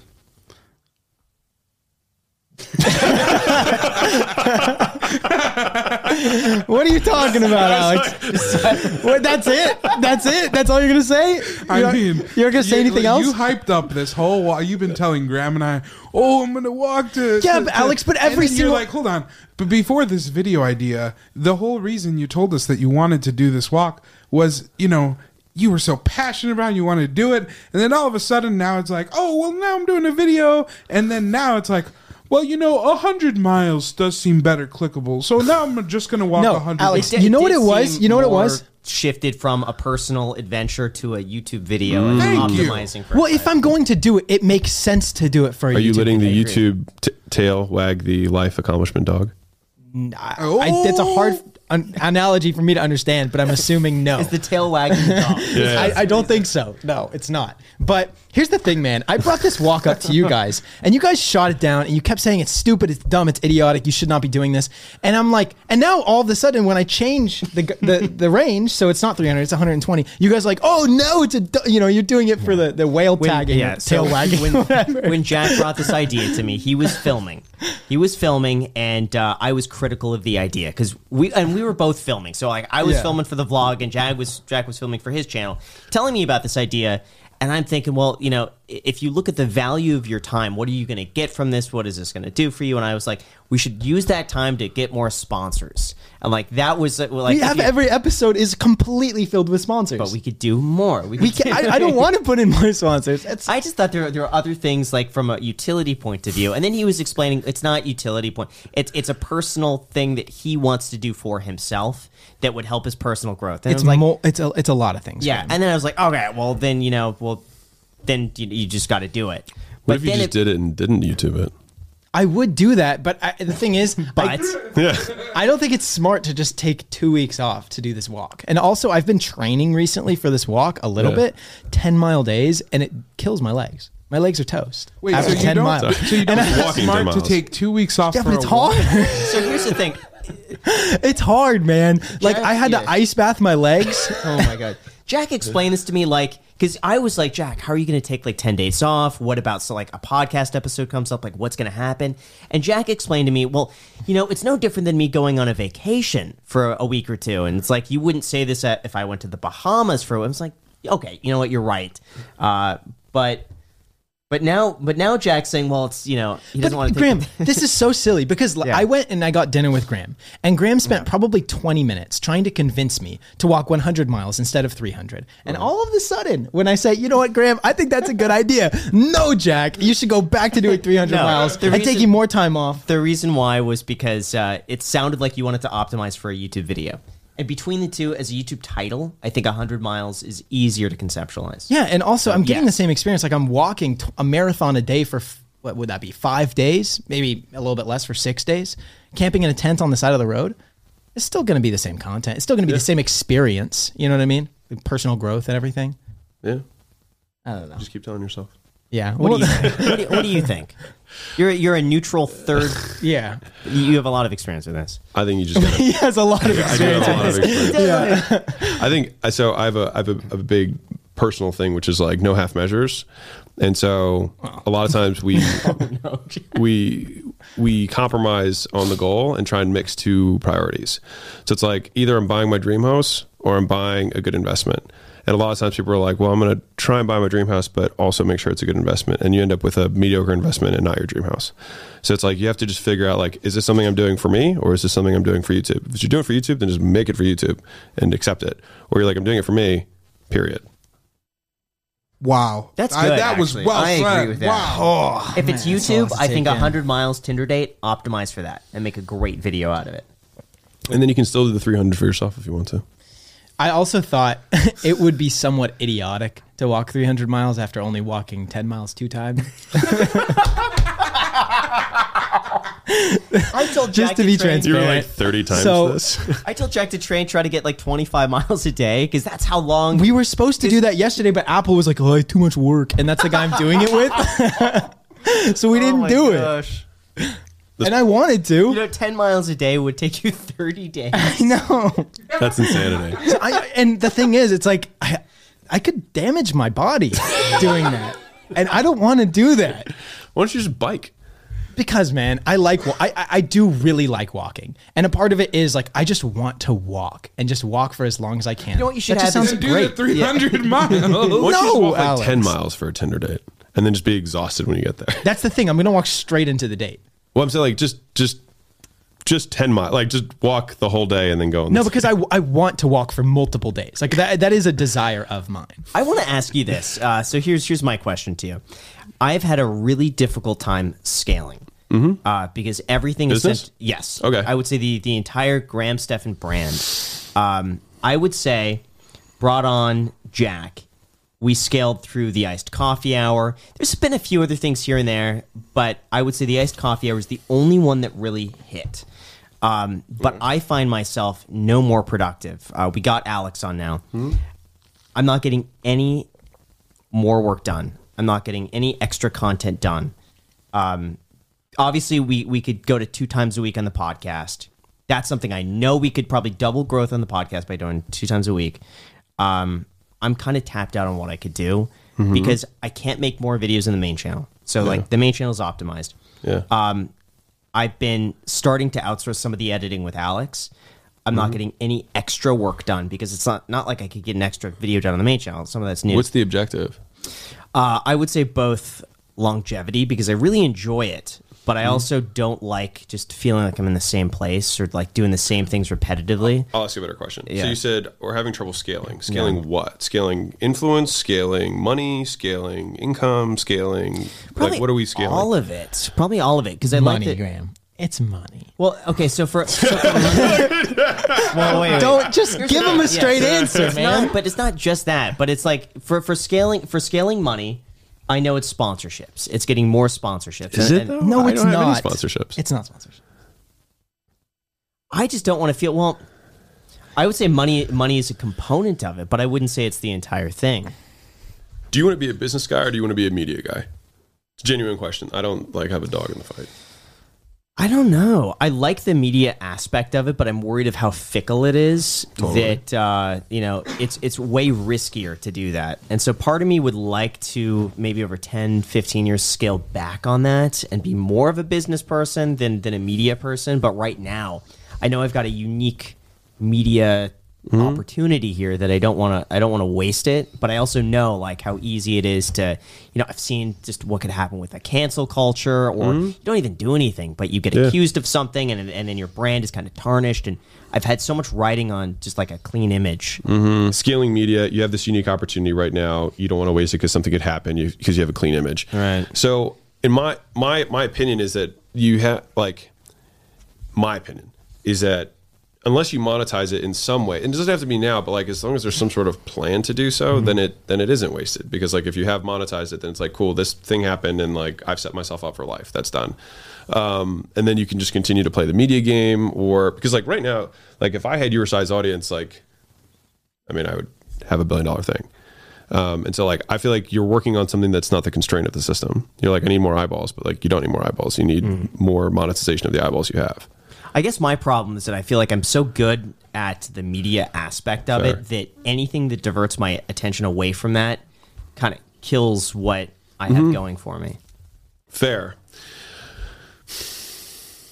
I just see the world through a business lens. And so like, I'm like, man, just attach a business to this gigantic media machine that you have here.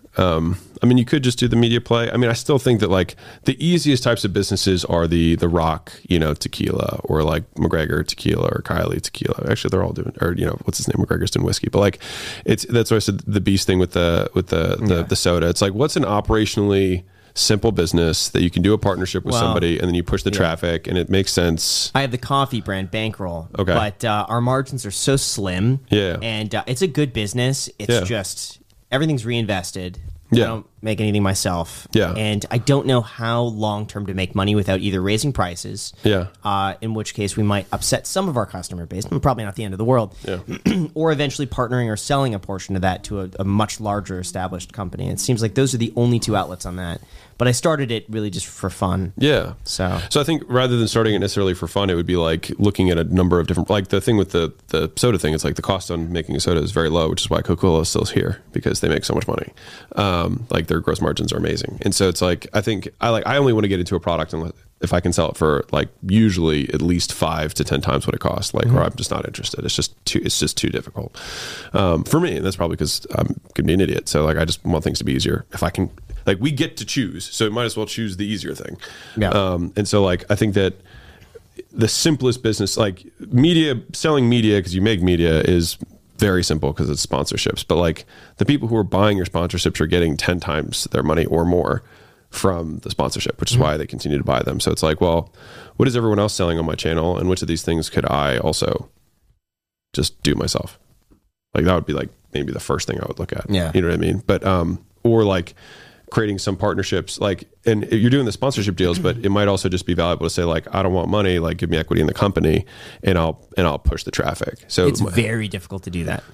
I believe it, but you're you, and you can just choose to say, like, it's kind of like the GP thing with the real estate. People are like, you just ask for it. I'm like, I just don't do deals unless it's this. And so I think you can just draw a new line and say, like, from here on forward, like the Graham Stephan Show, just like, I'm not promoting anyone that I don't have equity in, period.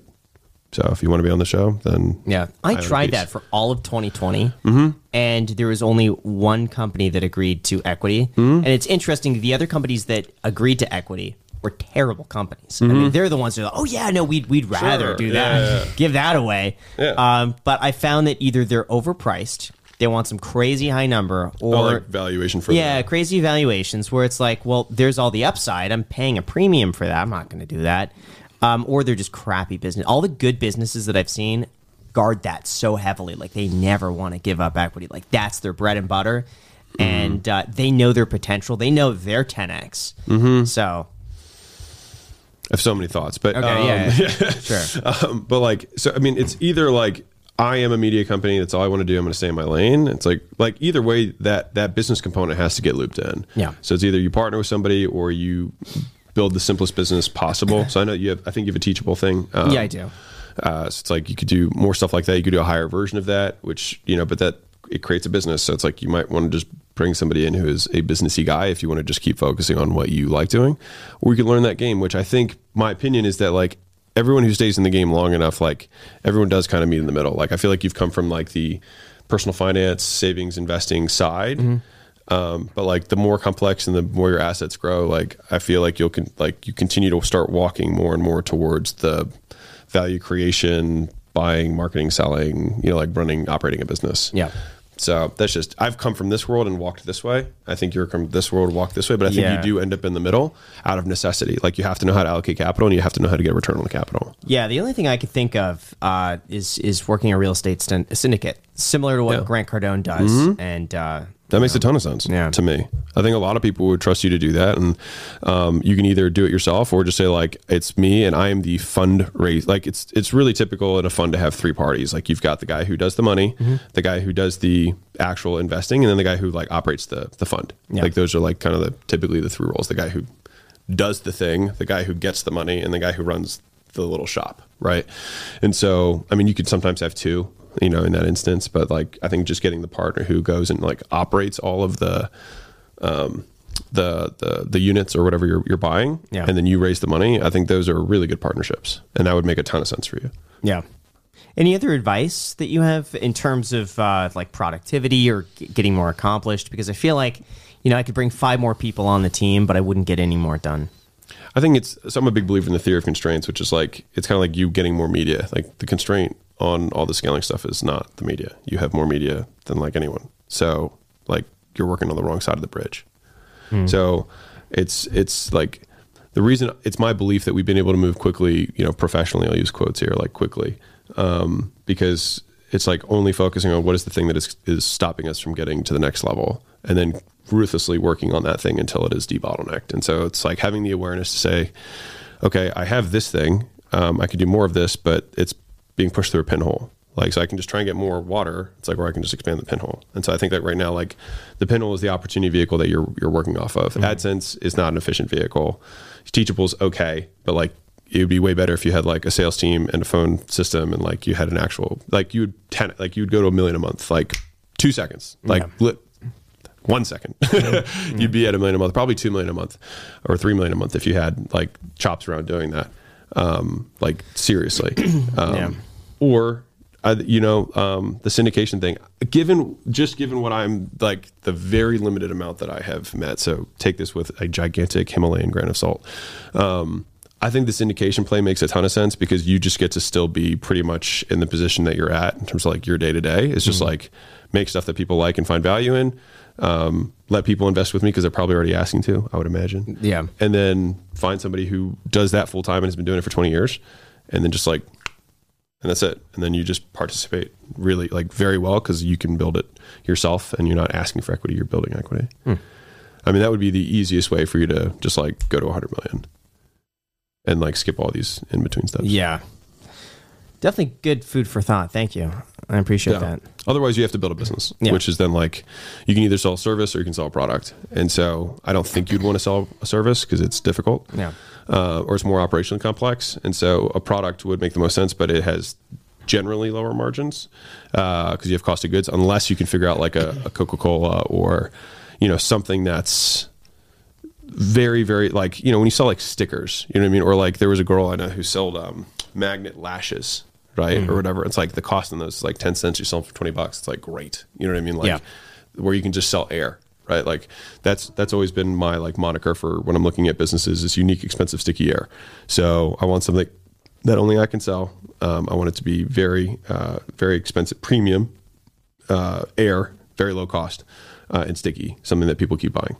And so like if I look for all 4 of those things, then I try and find a manager who is hardworking, has unimpeachable character, and is super sharp. And so and has a long-term owner mindset. So it's like, if I put those things together, like I have a business. Interesting. Thank you. Yeah. Any advice for Jack? I think I'm pretty perfect.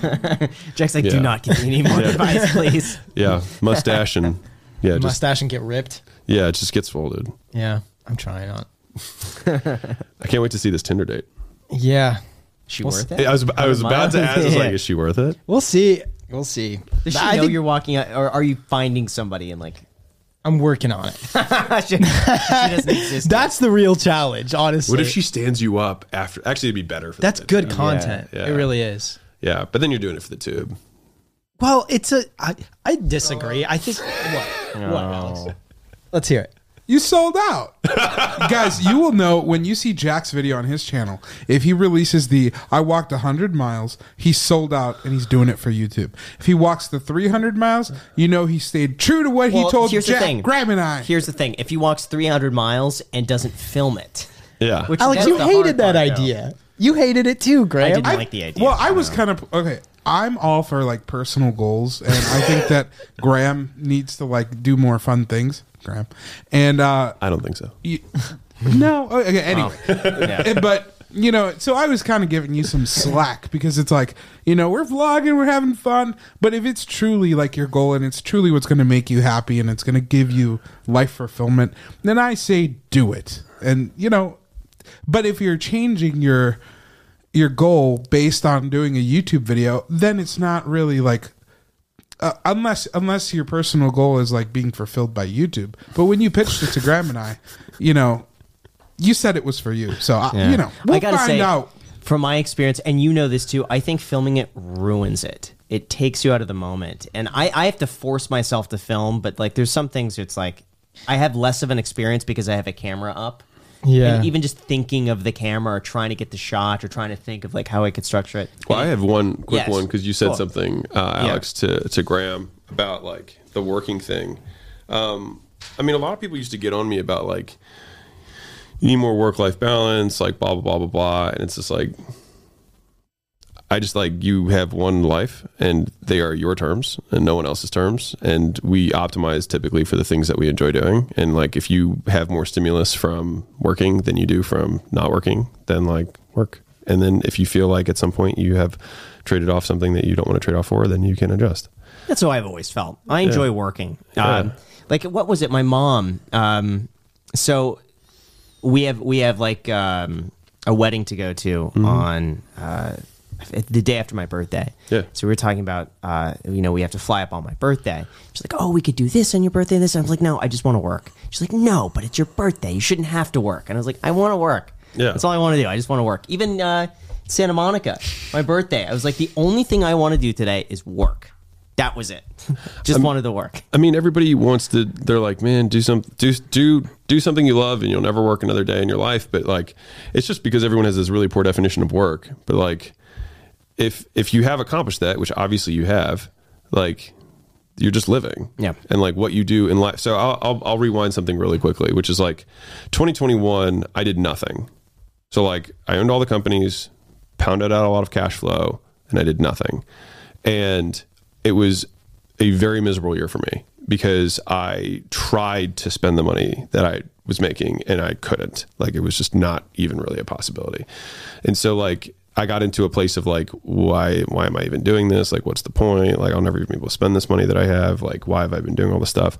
And in starting acquisition.com, or at least making that the sole focus now again, and being able to build all the infrastructure, you know, hire the teams and all the stuff that we're doing on that side of the business, like, I have so much joy getting back into the game because I feel like I've been kind of like in a super high leverage position for like an extended period of time. That I exited the business because I thought that was what the next natural step was supposed to be, which is like you go from CEO to owning it as a shareholder or board of directors, whatever. And that is very much what happened. But I realized that for me, at least, it's like I work to create options, not to not work. And so a lot of people are like, they work really hard to not have to work later. It's like, no, it's like I work to have the option to work. And so I can choose to work, and that choice is the freedom that I have. And so like, if I'm choosing with the optionality that I have to work, then that is exactly what I want to do. And so just being on the other side of it, of like going to the, like, there's literally no way I can spend this money for the rest of my life mountaintop.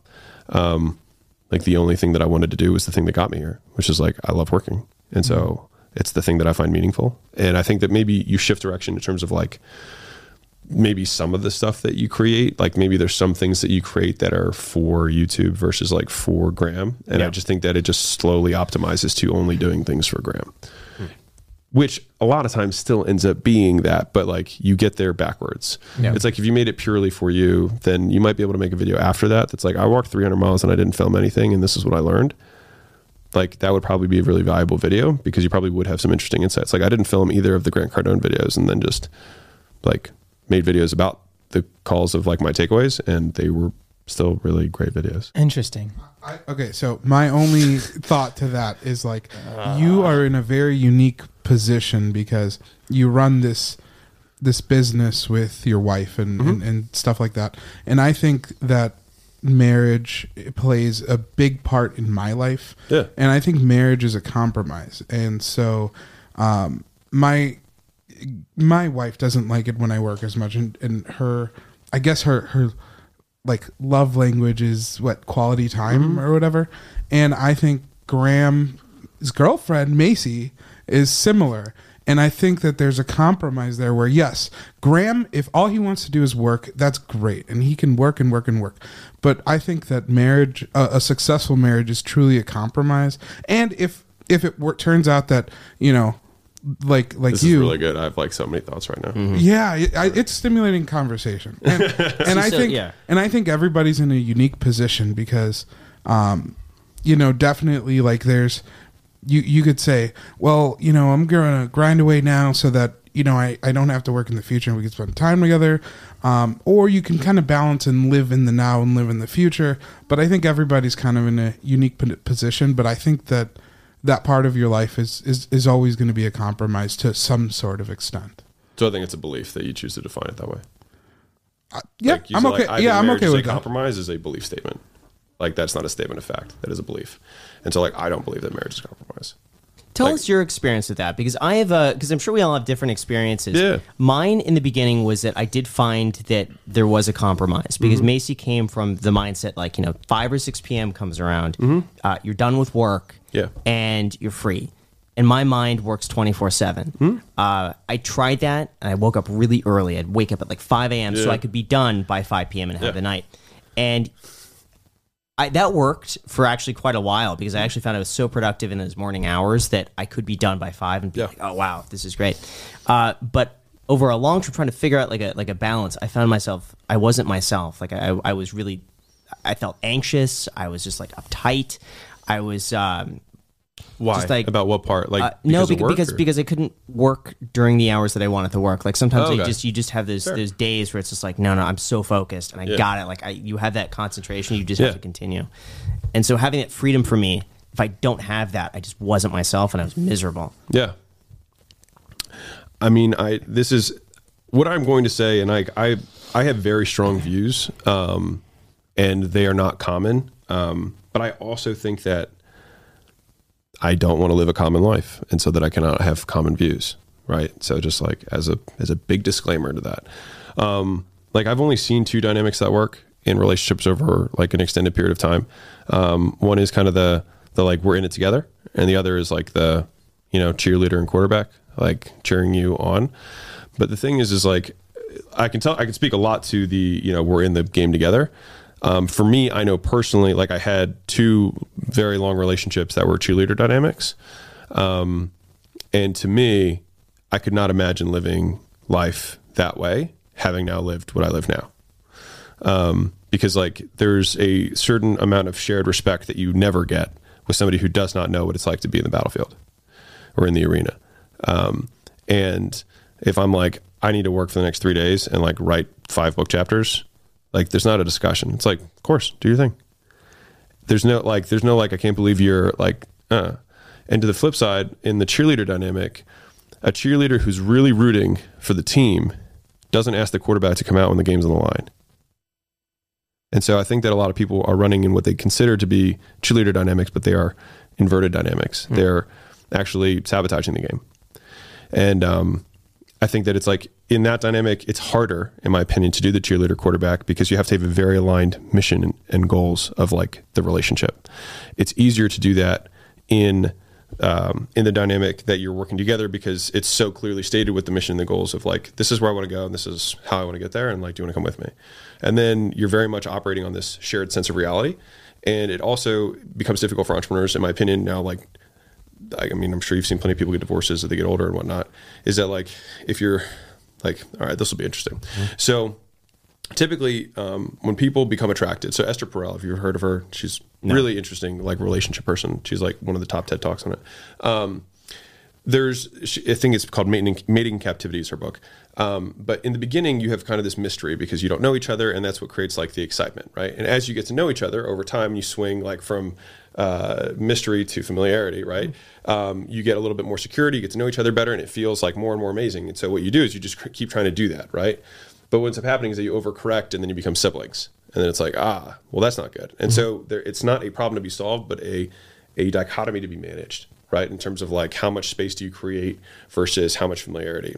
What happens when people, like entrepreneurs specifically, like have their business and they have the wife, they spend more time in the beginning, and all of a sudden they don't spend as much time together, and then they grow apart because they're also exposed to different stimuli, right? And so you adapt to the stimuli that you have, and then you grow apart. On the flip side, if you're in my scenario where we're like doing the same thing together, the downside of this one, these couples make 5 times more money than any of the other versions that I just said. But you can become too familiar, and then you just become siblings. So for us, we actually create more space. So it's like we try to work on separate sides of the house. We don't attend the same meetings. So like at the end of the day, we can sit down at dinner and be like, how was your day? And she can tell me something rather than me saying like, oh, I was there, I know.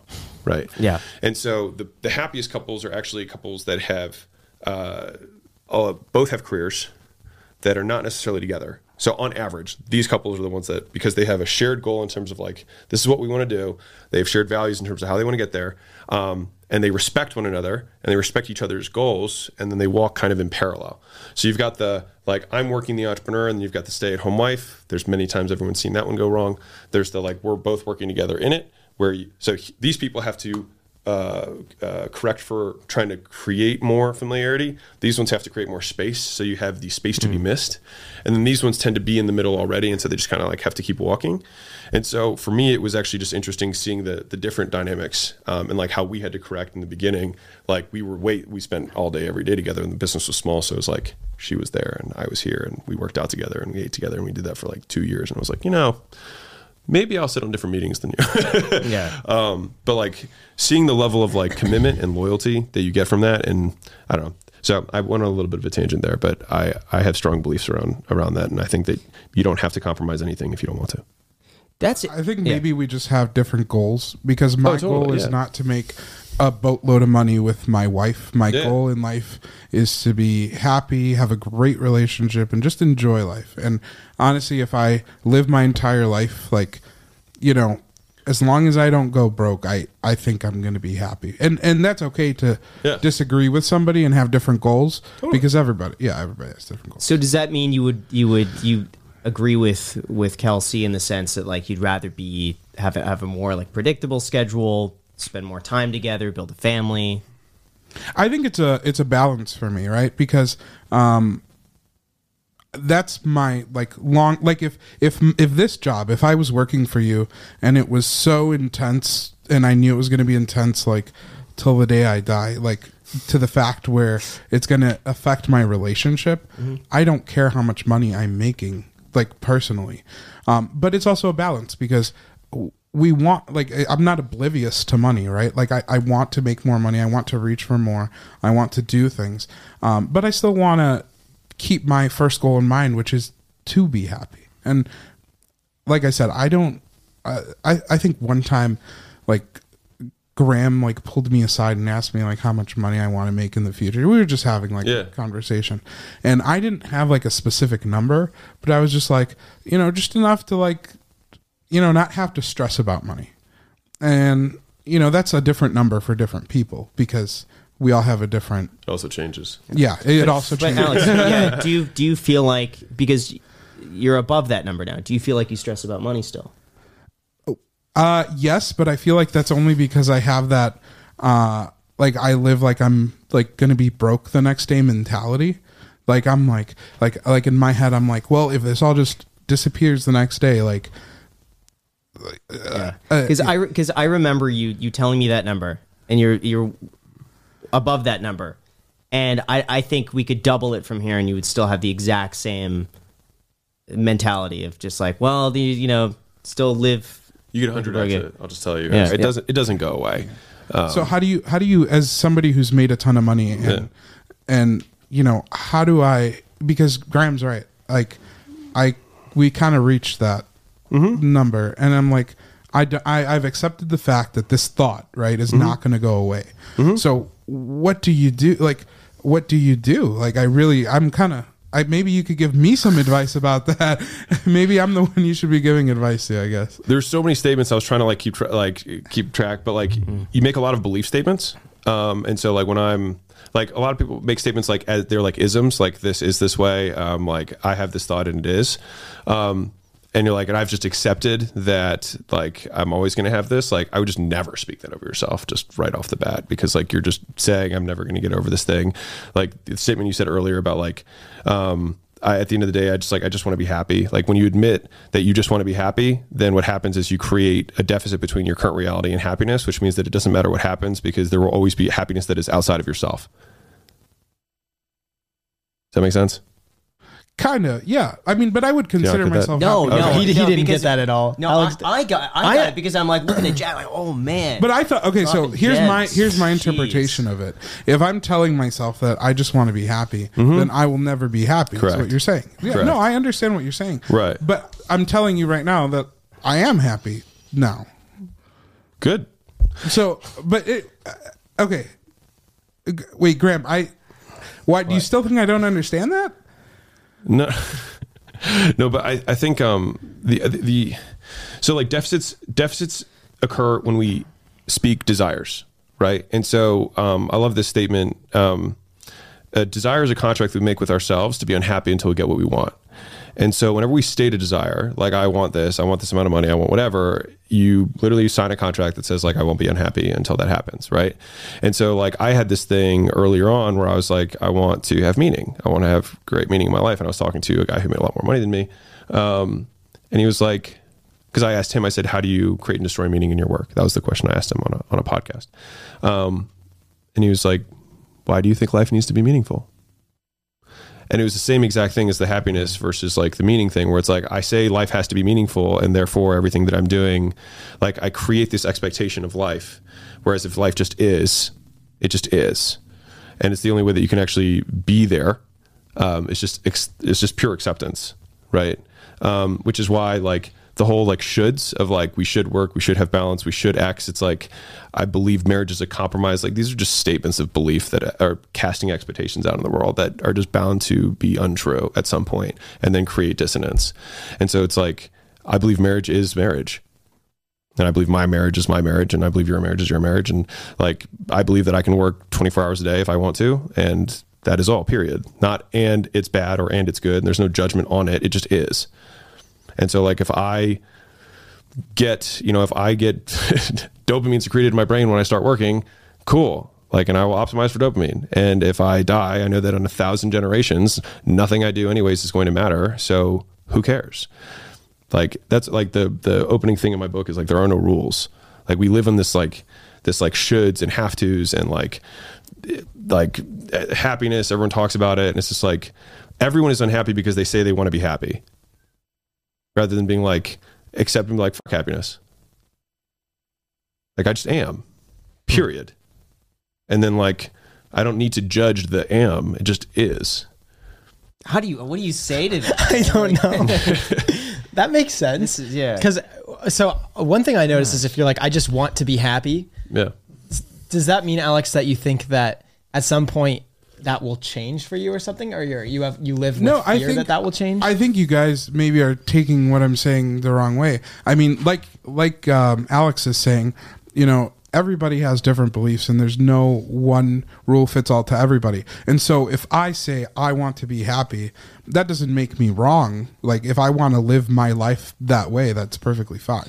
But the thing that what Jack is saying is, no, I am like happy. For me, I like to make like a conscious effort to work towards that. And Alex can live his life like life is life. My marriage is my marriage. And it works for him and that generates happiness, whether he's like thinking about it. But it doesn't have to generate happiness. That's the point. Yes, that's right the there. point. Yes. But because it makes it like, not because. It's like when people say like, hey, work, set these goals and like the rest will take care of itself. it still makes the rest taking care of itself the reason that you're doing it, which means that it's actually not getting around it. When people are like, you got to be process driven. If you're like, if we focus on the process, the goals take care of themselves. It still means that the goals are important. So like you have to, if you want to make the transition from like a process driven life, which is like, I'm doing these things to do them, period, then so that I can be happy, so that I can have a good marriage, so that I can have a meaningful life has to disappear from the equation. It has to be, I do them, period, not because. I do them. But then it goes back the other way. Like, but why? Because you say so? Like, because you want to, right? Like, if you want to ascribe a meaning to why you're doing something, you can do it for whatever reason. wow, this is deep. So I mean, this is what I spend a lot of my time thinking of, because I have nothing else to do. And this is what my last year was like trying to figure out like why I didn't have, like, I felt the exact same way while I had nothing as to where I have now. I feel the same. Like people are like, man, it was cool when the money hit my account. I felt nothing. Like truly, like not even like the 2-day high, like it was irrelevant. How did you learn all of this? Was this through speaking with other people who've been there before you? Thinking, I mean, my closest friend is a philosopher, and I use that in terms of like the actual meaning of the word philosopher. So like phile, to love, and then sophos is wisdom or knowledge. So like he's a lover of knowledge, lover of wisdom. And like we talk every week. It's like the only standing meeting that I have is we talk for like 2 hours, and we just talk about life. And he's one of these guys who like lives in a cave. And it's like, he got his PhD when he was 20, like just a very brilliant guy. And so he and I just talk about things. You should share his contact information. Look for some guests on the podcast. Oh, I mean, he's brilliant. I mean, if you like, Dr. Gashi is brilliant. He's the smartest human that I know in terms of like brilliance and their ability to communicate it in a simple way. And so he helped me get over a lot of the things that I used to struggle with, and a lot of it was just like the language that we use matters a lot, because like how we say things is how we think things. And so like what I was saying earlier, Alex, and this is not like a slight. I'm just saying like when I hear anyone talk like on my team or customers or whatever, it's like people talk so many things over themselves, and they're like, I don't know why I'm not successful. And it's like, well, define success, and why are you not? And then what are the, you know what I mean? Like, I just want to do this to be, like, there's so many chains that they put on themselves that it becomes very difficult to live. And so like I spent a long time trying to not do that. And it was just because like I was unhappy and I didn't like being unhappy. And then I stopped judging myself for being unhappy. And then I stopped thinking about it altogether. And so I think that like, I'll give you a really real example for this. So one of the things that I'm vehemently opposed, and I'm like, no one give Graham flack, you can give it to me. And like, this is coming from a family who like had alcoholics and drug addicts and things like that. Like, I really don't like the Alcoholics Anonymous concept of every morning waking up and saying, I am an alcoholic, hi, whatever. And then they go into their meetings, because what it does is it puts it at the forefront of their mind, and they literally label themselves every morning as having this problem, right? When somebody who's not an alcoholic just doesn't think about it. They don't think, I'm an alcoholic, I have to fight not drinking every day. They just don't think about it. And so I think to the same degree that like living a meaningful life is not saying like, oh, I'm living a meaningful life. You just are, and you're not casting it. You just are. But don't you think some of that is just that inherent belief that some people just have? They're raised from that. They have positive experiences that turns into a spiral. But the people who don't have that, who are used to every day being like, I'm worthless, I suck at this, I am bad at this. Don't you think that maybe that like first step and like getting in that direction is positive affirmations of like, I could do it. Isn't that like, that's better than zero? Like, I feel like we're going to 0 to 1. Like, I think it's exiting the equation altogether. So it's saying I am worthless, instead of saying like I want to be worthy or I am worthy, just saying worthiness doesn't matter. But then wouldn't you get just people not caring at all? Yes. Yeah. So I'm 100% a nihilist. Yeah. Like I believe that we die, nothing happens, and like, it is what it is, right? But and there are different ways to take that. Some people are like, life is meaningless and there's no point in any of it, which I would agree with them. And then the other people are like, there's no point in any of it, and so I'll do what I want. And some people see that as like very, very, very self-serving, which it might be. But to the same degree, like you are released from the chains of the expectations of others. And most people in my opinion, that I have witnessed who are unhappy is because they are weighted down by the chains of their parents, of their friends, of their siblings, of the whatever things, the people that they believe are casting judgment on them. And they care so much about that person's disapproval that they don't want to do the things that they want to do. And so I think it's easier to get someone to realize that none of it matters and then build from there than to try and flip the negatives. It's just to exit the equation altogether. Just say none of this matters. Therefore, I will start my YouTube channel and not care if my dad says that YouTube isn't real. Like, it's not about being worth it. Like, this is one where they're like, I deserve success. I'm like, no, you don't. No one deserves anything. But you can do the stuff that gets success independent of your deservingness. You can be a terrible person and become successful.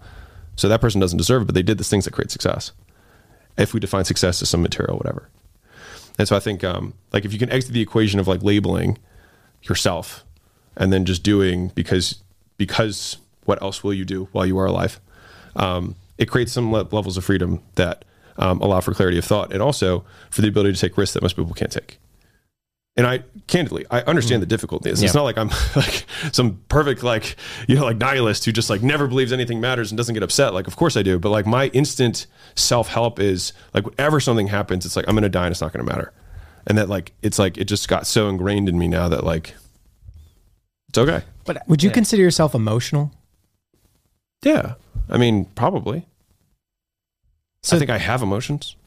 Got it. Because a lot of the times, at least in my experience, like, and what I've seen, people that are nihilists, it's easy that's like an easy out. If something bad happens, if something good happens, it's just like, oh yeah, that's fine. Sweep it under the rug. It's not like it matters anyways. Something bad happens. And it's not like you actually deal with or process whatever, event or action occurred that make you felt that emotion. If we believe that we have to, like, why should we?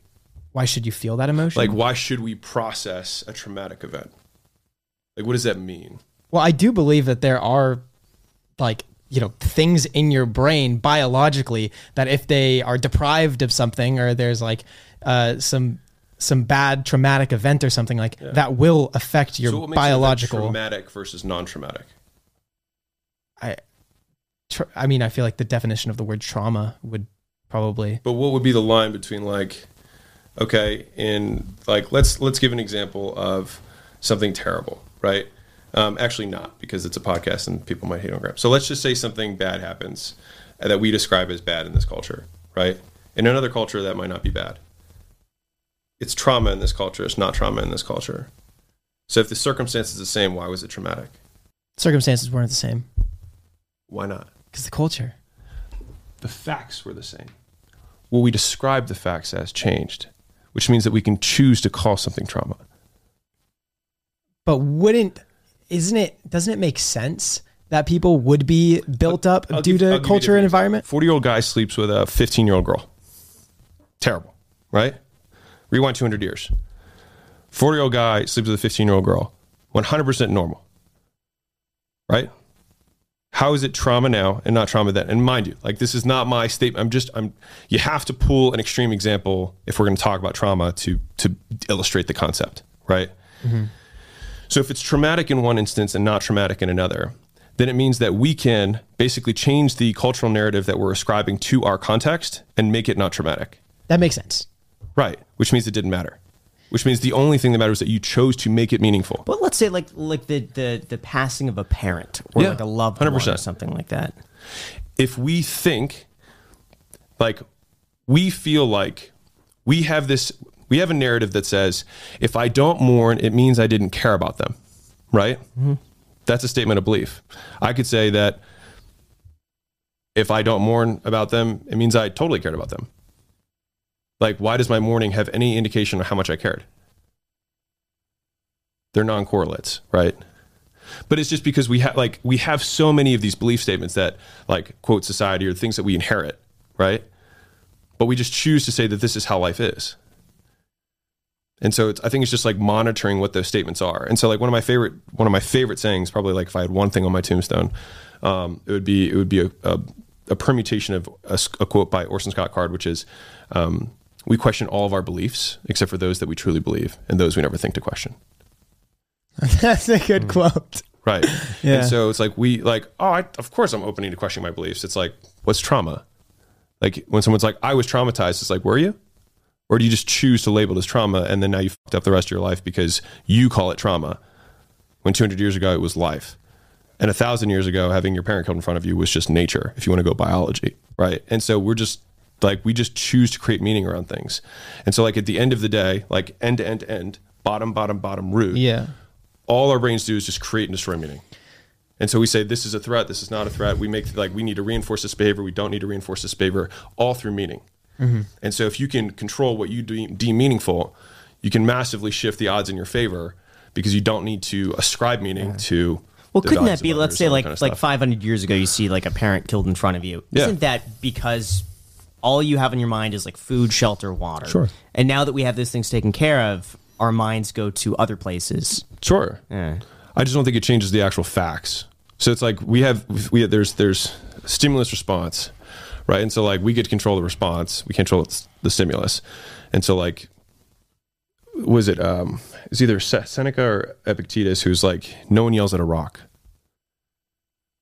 right? And so it's like, if you are the rock, then like just it doesn't matter, right? Like you just like eventually like people just fuck off and just leave you alone. And so like, and if you see stimulus of life that way in terms of like how you deem things or label things traumatic or not traumatic or good or bad, you know what I mean? It's the same thing with, I'm sure, with like the hate comments and whatnot. It's like, if you deem the comments of the fans as meaningful, then you will both care about them being positive and you will care about them being negative. But if they're not meaningful at all to begin with, then like, I don't think you can do either. I think you just either have to participate in both sides or you remove. That is also a belief statement, right? So like maybe you can. So, you know, interesting thoughts. So how did you transition from, I'm assuming you used to care a little bit more about beliefs and stuff like that. How did you transition from that to now not caring? And like, did you have to completely change your mindset to where 100%. Your automatic response to things was just like, what are these chains of emotions and like the cultural constraints and stuff like that 100%. that are making me feel this way? Yeah.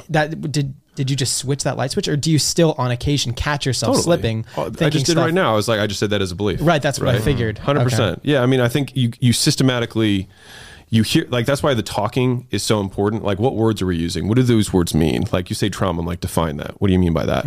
Which is why, like, when you hear really good writing that's academic, like the first few pages will be like, we're going to talk about this, and this is how we define this, and this is how we define this. It's like we're putting constraints around the words that we're using because they mean, they equate to thoughts. They're just buckets, right? That we like say a word like trauma, and like it means something different to all three of us. So it's like we have to agree on the definition before we can talk about it. Does that make sense? And so, no, I had, I definitely made a conscious effort. So when I was like 19 or 20, I became a born again Christian. The whole thing was like, oh my God, life's amazing. Jesus is great.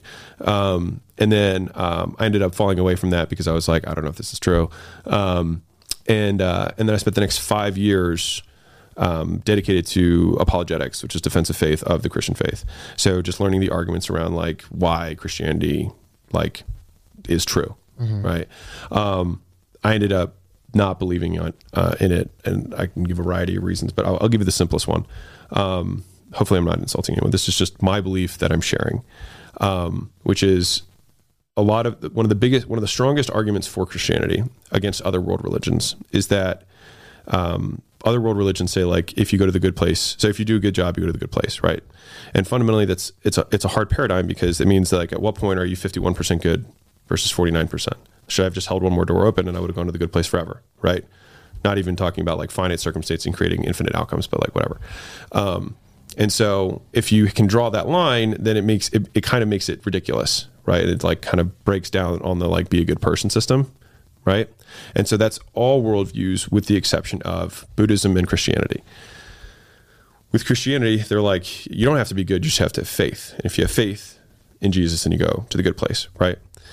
And so the reason that for me, fundamentally, I didn't believe in that was because you actually create another false binary, which is believe or not believe, when in reality is to what extent you believe. It's how hard you believe. And again, you create another 50% line, which is should I believe 1% more? And then I would go into the good place forever, right? So anyways, the point is that I studied apologetics for a long period of time. And then I was really sad. And I was just like, fuck being sad. And I was like, fuck happiness. I was like, I'm just going to do stuff that I think is cool. And that was like the first break in the chain for me. My slogan to myself was actually just fuck happiness. And that was wildly freeing because I stopped judging myself for not being happy. And then I was just like, oh, I'm like, I am unhappy. I'm like, cool, whatever. And I just kept going. And all of a sudden it just like stopped mattering to me. Like I don't think about it. I genuinely, like, I don't think like, does this make me happy? Does it not? Like, I don't think about it. You just do what you want to do in the moment. Just do whatever I feel like doing. And it's not like it's like all short term, like all pleasure seeking, whatever. Like I still have a long term perspective of like, this is what I want to build. Yeah. Like I want to write these books. I want to build these courses. I want to do this stuff. But it's like, those are things that I enjoy. So that's what I do. I love it. It's great. All right. I don't have anything to say there. I mean, I had questions, but now I know the answers to them just based off your. I'm just listening. Yeah. Like, I'd rather just listen and not say anything. I know. You know? Like I don't want to mess it up. But then I created a belief that now I'm going to mess it up. So Oh God! Why does it matter, man? Why does it even matter that I messed it up to begin with? Doesn't. And you can't mess it And up. then the comments are going to be, Greg messed it up. And then they're going to be in the comments. Why does that matter? I know it's. I mean, I know it's crazy stuff, but like, I think that like, if you want to, like, you can't do what 99% of people are doing if you want to be in the 1%. Yeah. Like fundamentally. And so like, you have to have like what I would consider like maybe uncomfortable conversations. Just be like, that's okay. Like, cool. Like, I'm going to do my thing. And then they're like, and the thing is, a lot of times if you just make your statements of like, this is how I believe, like people feel like you're attacking them, especially if you articulate it well, because they're like, well, I don't. I'm like, cool. Like, I don't give a shit. Like, do whatever you want. Like, it's all good to me. And so, which is why I don't talk about it as much publicly. How about this? Yeah. What bothers you? There's got to be something out there that like. I also have another wasting question. my time. People wasting your time. That's a really good answer. that's a That's a good great one, answer. Yeah. Yeah. It's the only thing I don't have a lot of. This may seem like a silly question, but if you go to a restaurant and you order something, let's say you order a steak and you order it medium well, and it comes back medium rare. Yeah. Do you say something? It's not worth his time. No, I don't actually. You don't. No. Why would I? I don't care. But at the same time, I was like, well, a lot of people would be anxious to say something, and I figured you probably wouldn't care about those emotions, right? I wouldn't even have an emotion first. I mean, that's such a non. I mean, maybe like like we have a big ad campaign that's supposed to go out, and like I get all the creatives the day before, and it's supposed to launch. Like, would that annoy me? I would be like, yes, but let's fix it. You know, like, this is bad. We can't run this. Let's try again. You know. And in the end, it won't matter because we're all going to die, and this money is going to go back to the game. I'll give you this one analogy. This might be a good wrap up. So this is like my mental analogy that I don't know, makes sense to me, which is like if life were a game, right? And all of us are given a token to like enter like a casino because we're in Vegas, right? And so we all get a token. We enter the casino and we sit down at the table to play poker, right? And everybody's playing. Everybody's got cards, and all we're dealt cards. Everybody's dealt different cards, and we got to play the hand we're dealt. And depending on our level of skill, we amass more and more chips throughout the game, right? And at the end of the game, the difference between the real world and the casino and the game of life, right? In the real world, you go and you can cash out your chips and you walk out with money, and there you go. There's your day. But I feel like in the casino of life, you get tapped on the shoulder by the Grim Reaper, and he says, your time's up. And then all your chips get pushed right back to the middle of the table. And then you leave the casino empty-handed because it was a fake game with fake rules that didn't matter. And so like we accumulate these chips that I'm just going to push back in the middle again that other people are going to play on. And like the reason that analogy became real for me is like I bought this piece of land in Austin, and I was like, that's neat. And then I was like, how many people have owned this piece of land? It's like the guy before me owned it, and the guy before him owned it, and the guy before him owned it. And I was like, and they were like, this is mine. And then they die or they sell it, and someone was like, this is mine. It's like, they're just chips that just get played with, and they just get amassed and then they get redistributed. It just doesn't matter. Like death taxes everybody 100%. So like everyone's like estate planning. It's like, dude, 500 generations from now, like your offspring are, 500 to the, 0.5 or, 1/2 to the 500th power of like diluted. They're basically just humans at that point. So if your wealth somehow is big enough that it can be diluted that much, and last that long, the people who own it are just humans. So they're just as close to me as you are. You know what I mean? It doesn't matter. Right. And then the alternative is the people that I'm giving this to are just the ones that I care about are the immediate family. But then when people get resources that they didn't learn how to use or manage, then it destroys them because it's too much potential energy. They can't handle it. right? And so it's like, it's really for nothing. And so like, if you want, you can build something that you think is cool. But like at the end of the day, like we're just going to cash the chips in. So anyways, Alex's worldviews, but wow, it's a great analogy. Just a lot to think about this one. Yeah, I'm gonna have to rewatch this. But you know, like, yeah, you know what's funny? I was actually thinking I would rewatch never this. Listen to podcasts over. No, but this segment, I would actually listen to this. Yeah. Yeah, money, income, net worth, yeah. investing, indexes, savings accounts, what credit cards. That's good. Jeez, thank you so much. No, thank you, Alex, for coming on. This has been an incredible podcast. Yeah, really. I think so. I appreciate you having me, and to the audience. Like, I know that a lot of the stuff that I say can be triggering, and I know that at different points in my life, if I had heard someone say what I'm saying in the position that I am, I would be offended. And I want to make it clear that it's not my intention to do that at all. It's just me sharing beliefs that, as I understand the world, and that is no way projection on you or how you see the world, etc. It's just, this is how I see the world, and these are beliefs that serve me well, that helped me overcome a lot of things that I thought mattered. That you thought. There we go. That was it. That should be our intro. Yeah. That could be our intro, honestly. That's a good segment to put right there in the beginning, because it's going to catch people's attention. They were like, what's offensive? Yeah. What am I going to disagree with? Perfect. Let's do that. Thank you so much. Thanks for coming on, man. It was nice meeting you, too. No, thank you. Good luck on your Tinder date. Thank you. Thanks. Should grow the stash out by then. You think so? I mean, if you want to slide. That's why I shaved it last night, by the way. Hold on. I get some thumbnails up. Oh, yeah. 1 sec. Oh, my dude. That was incredible.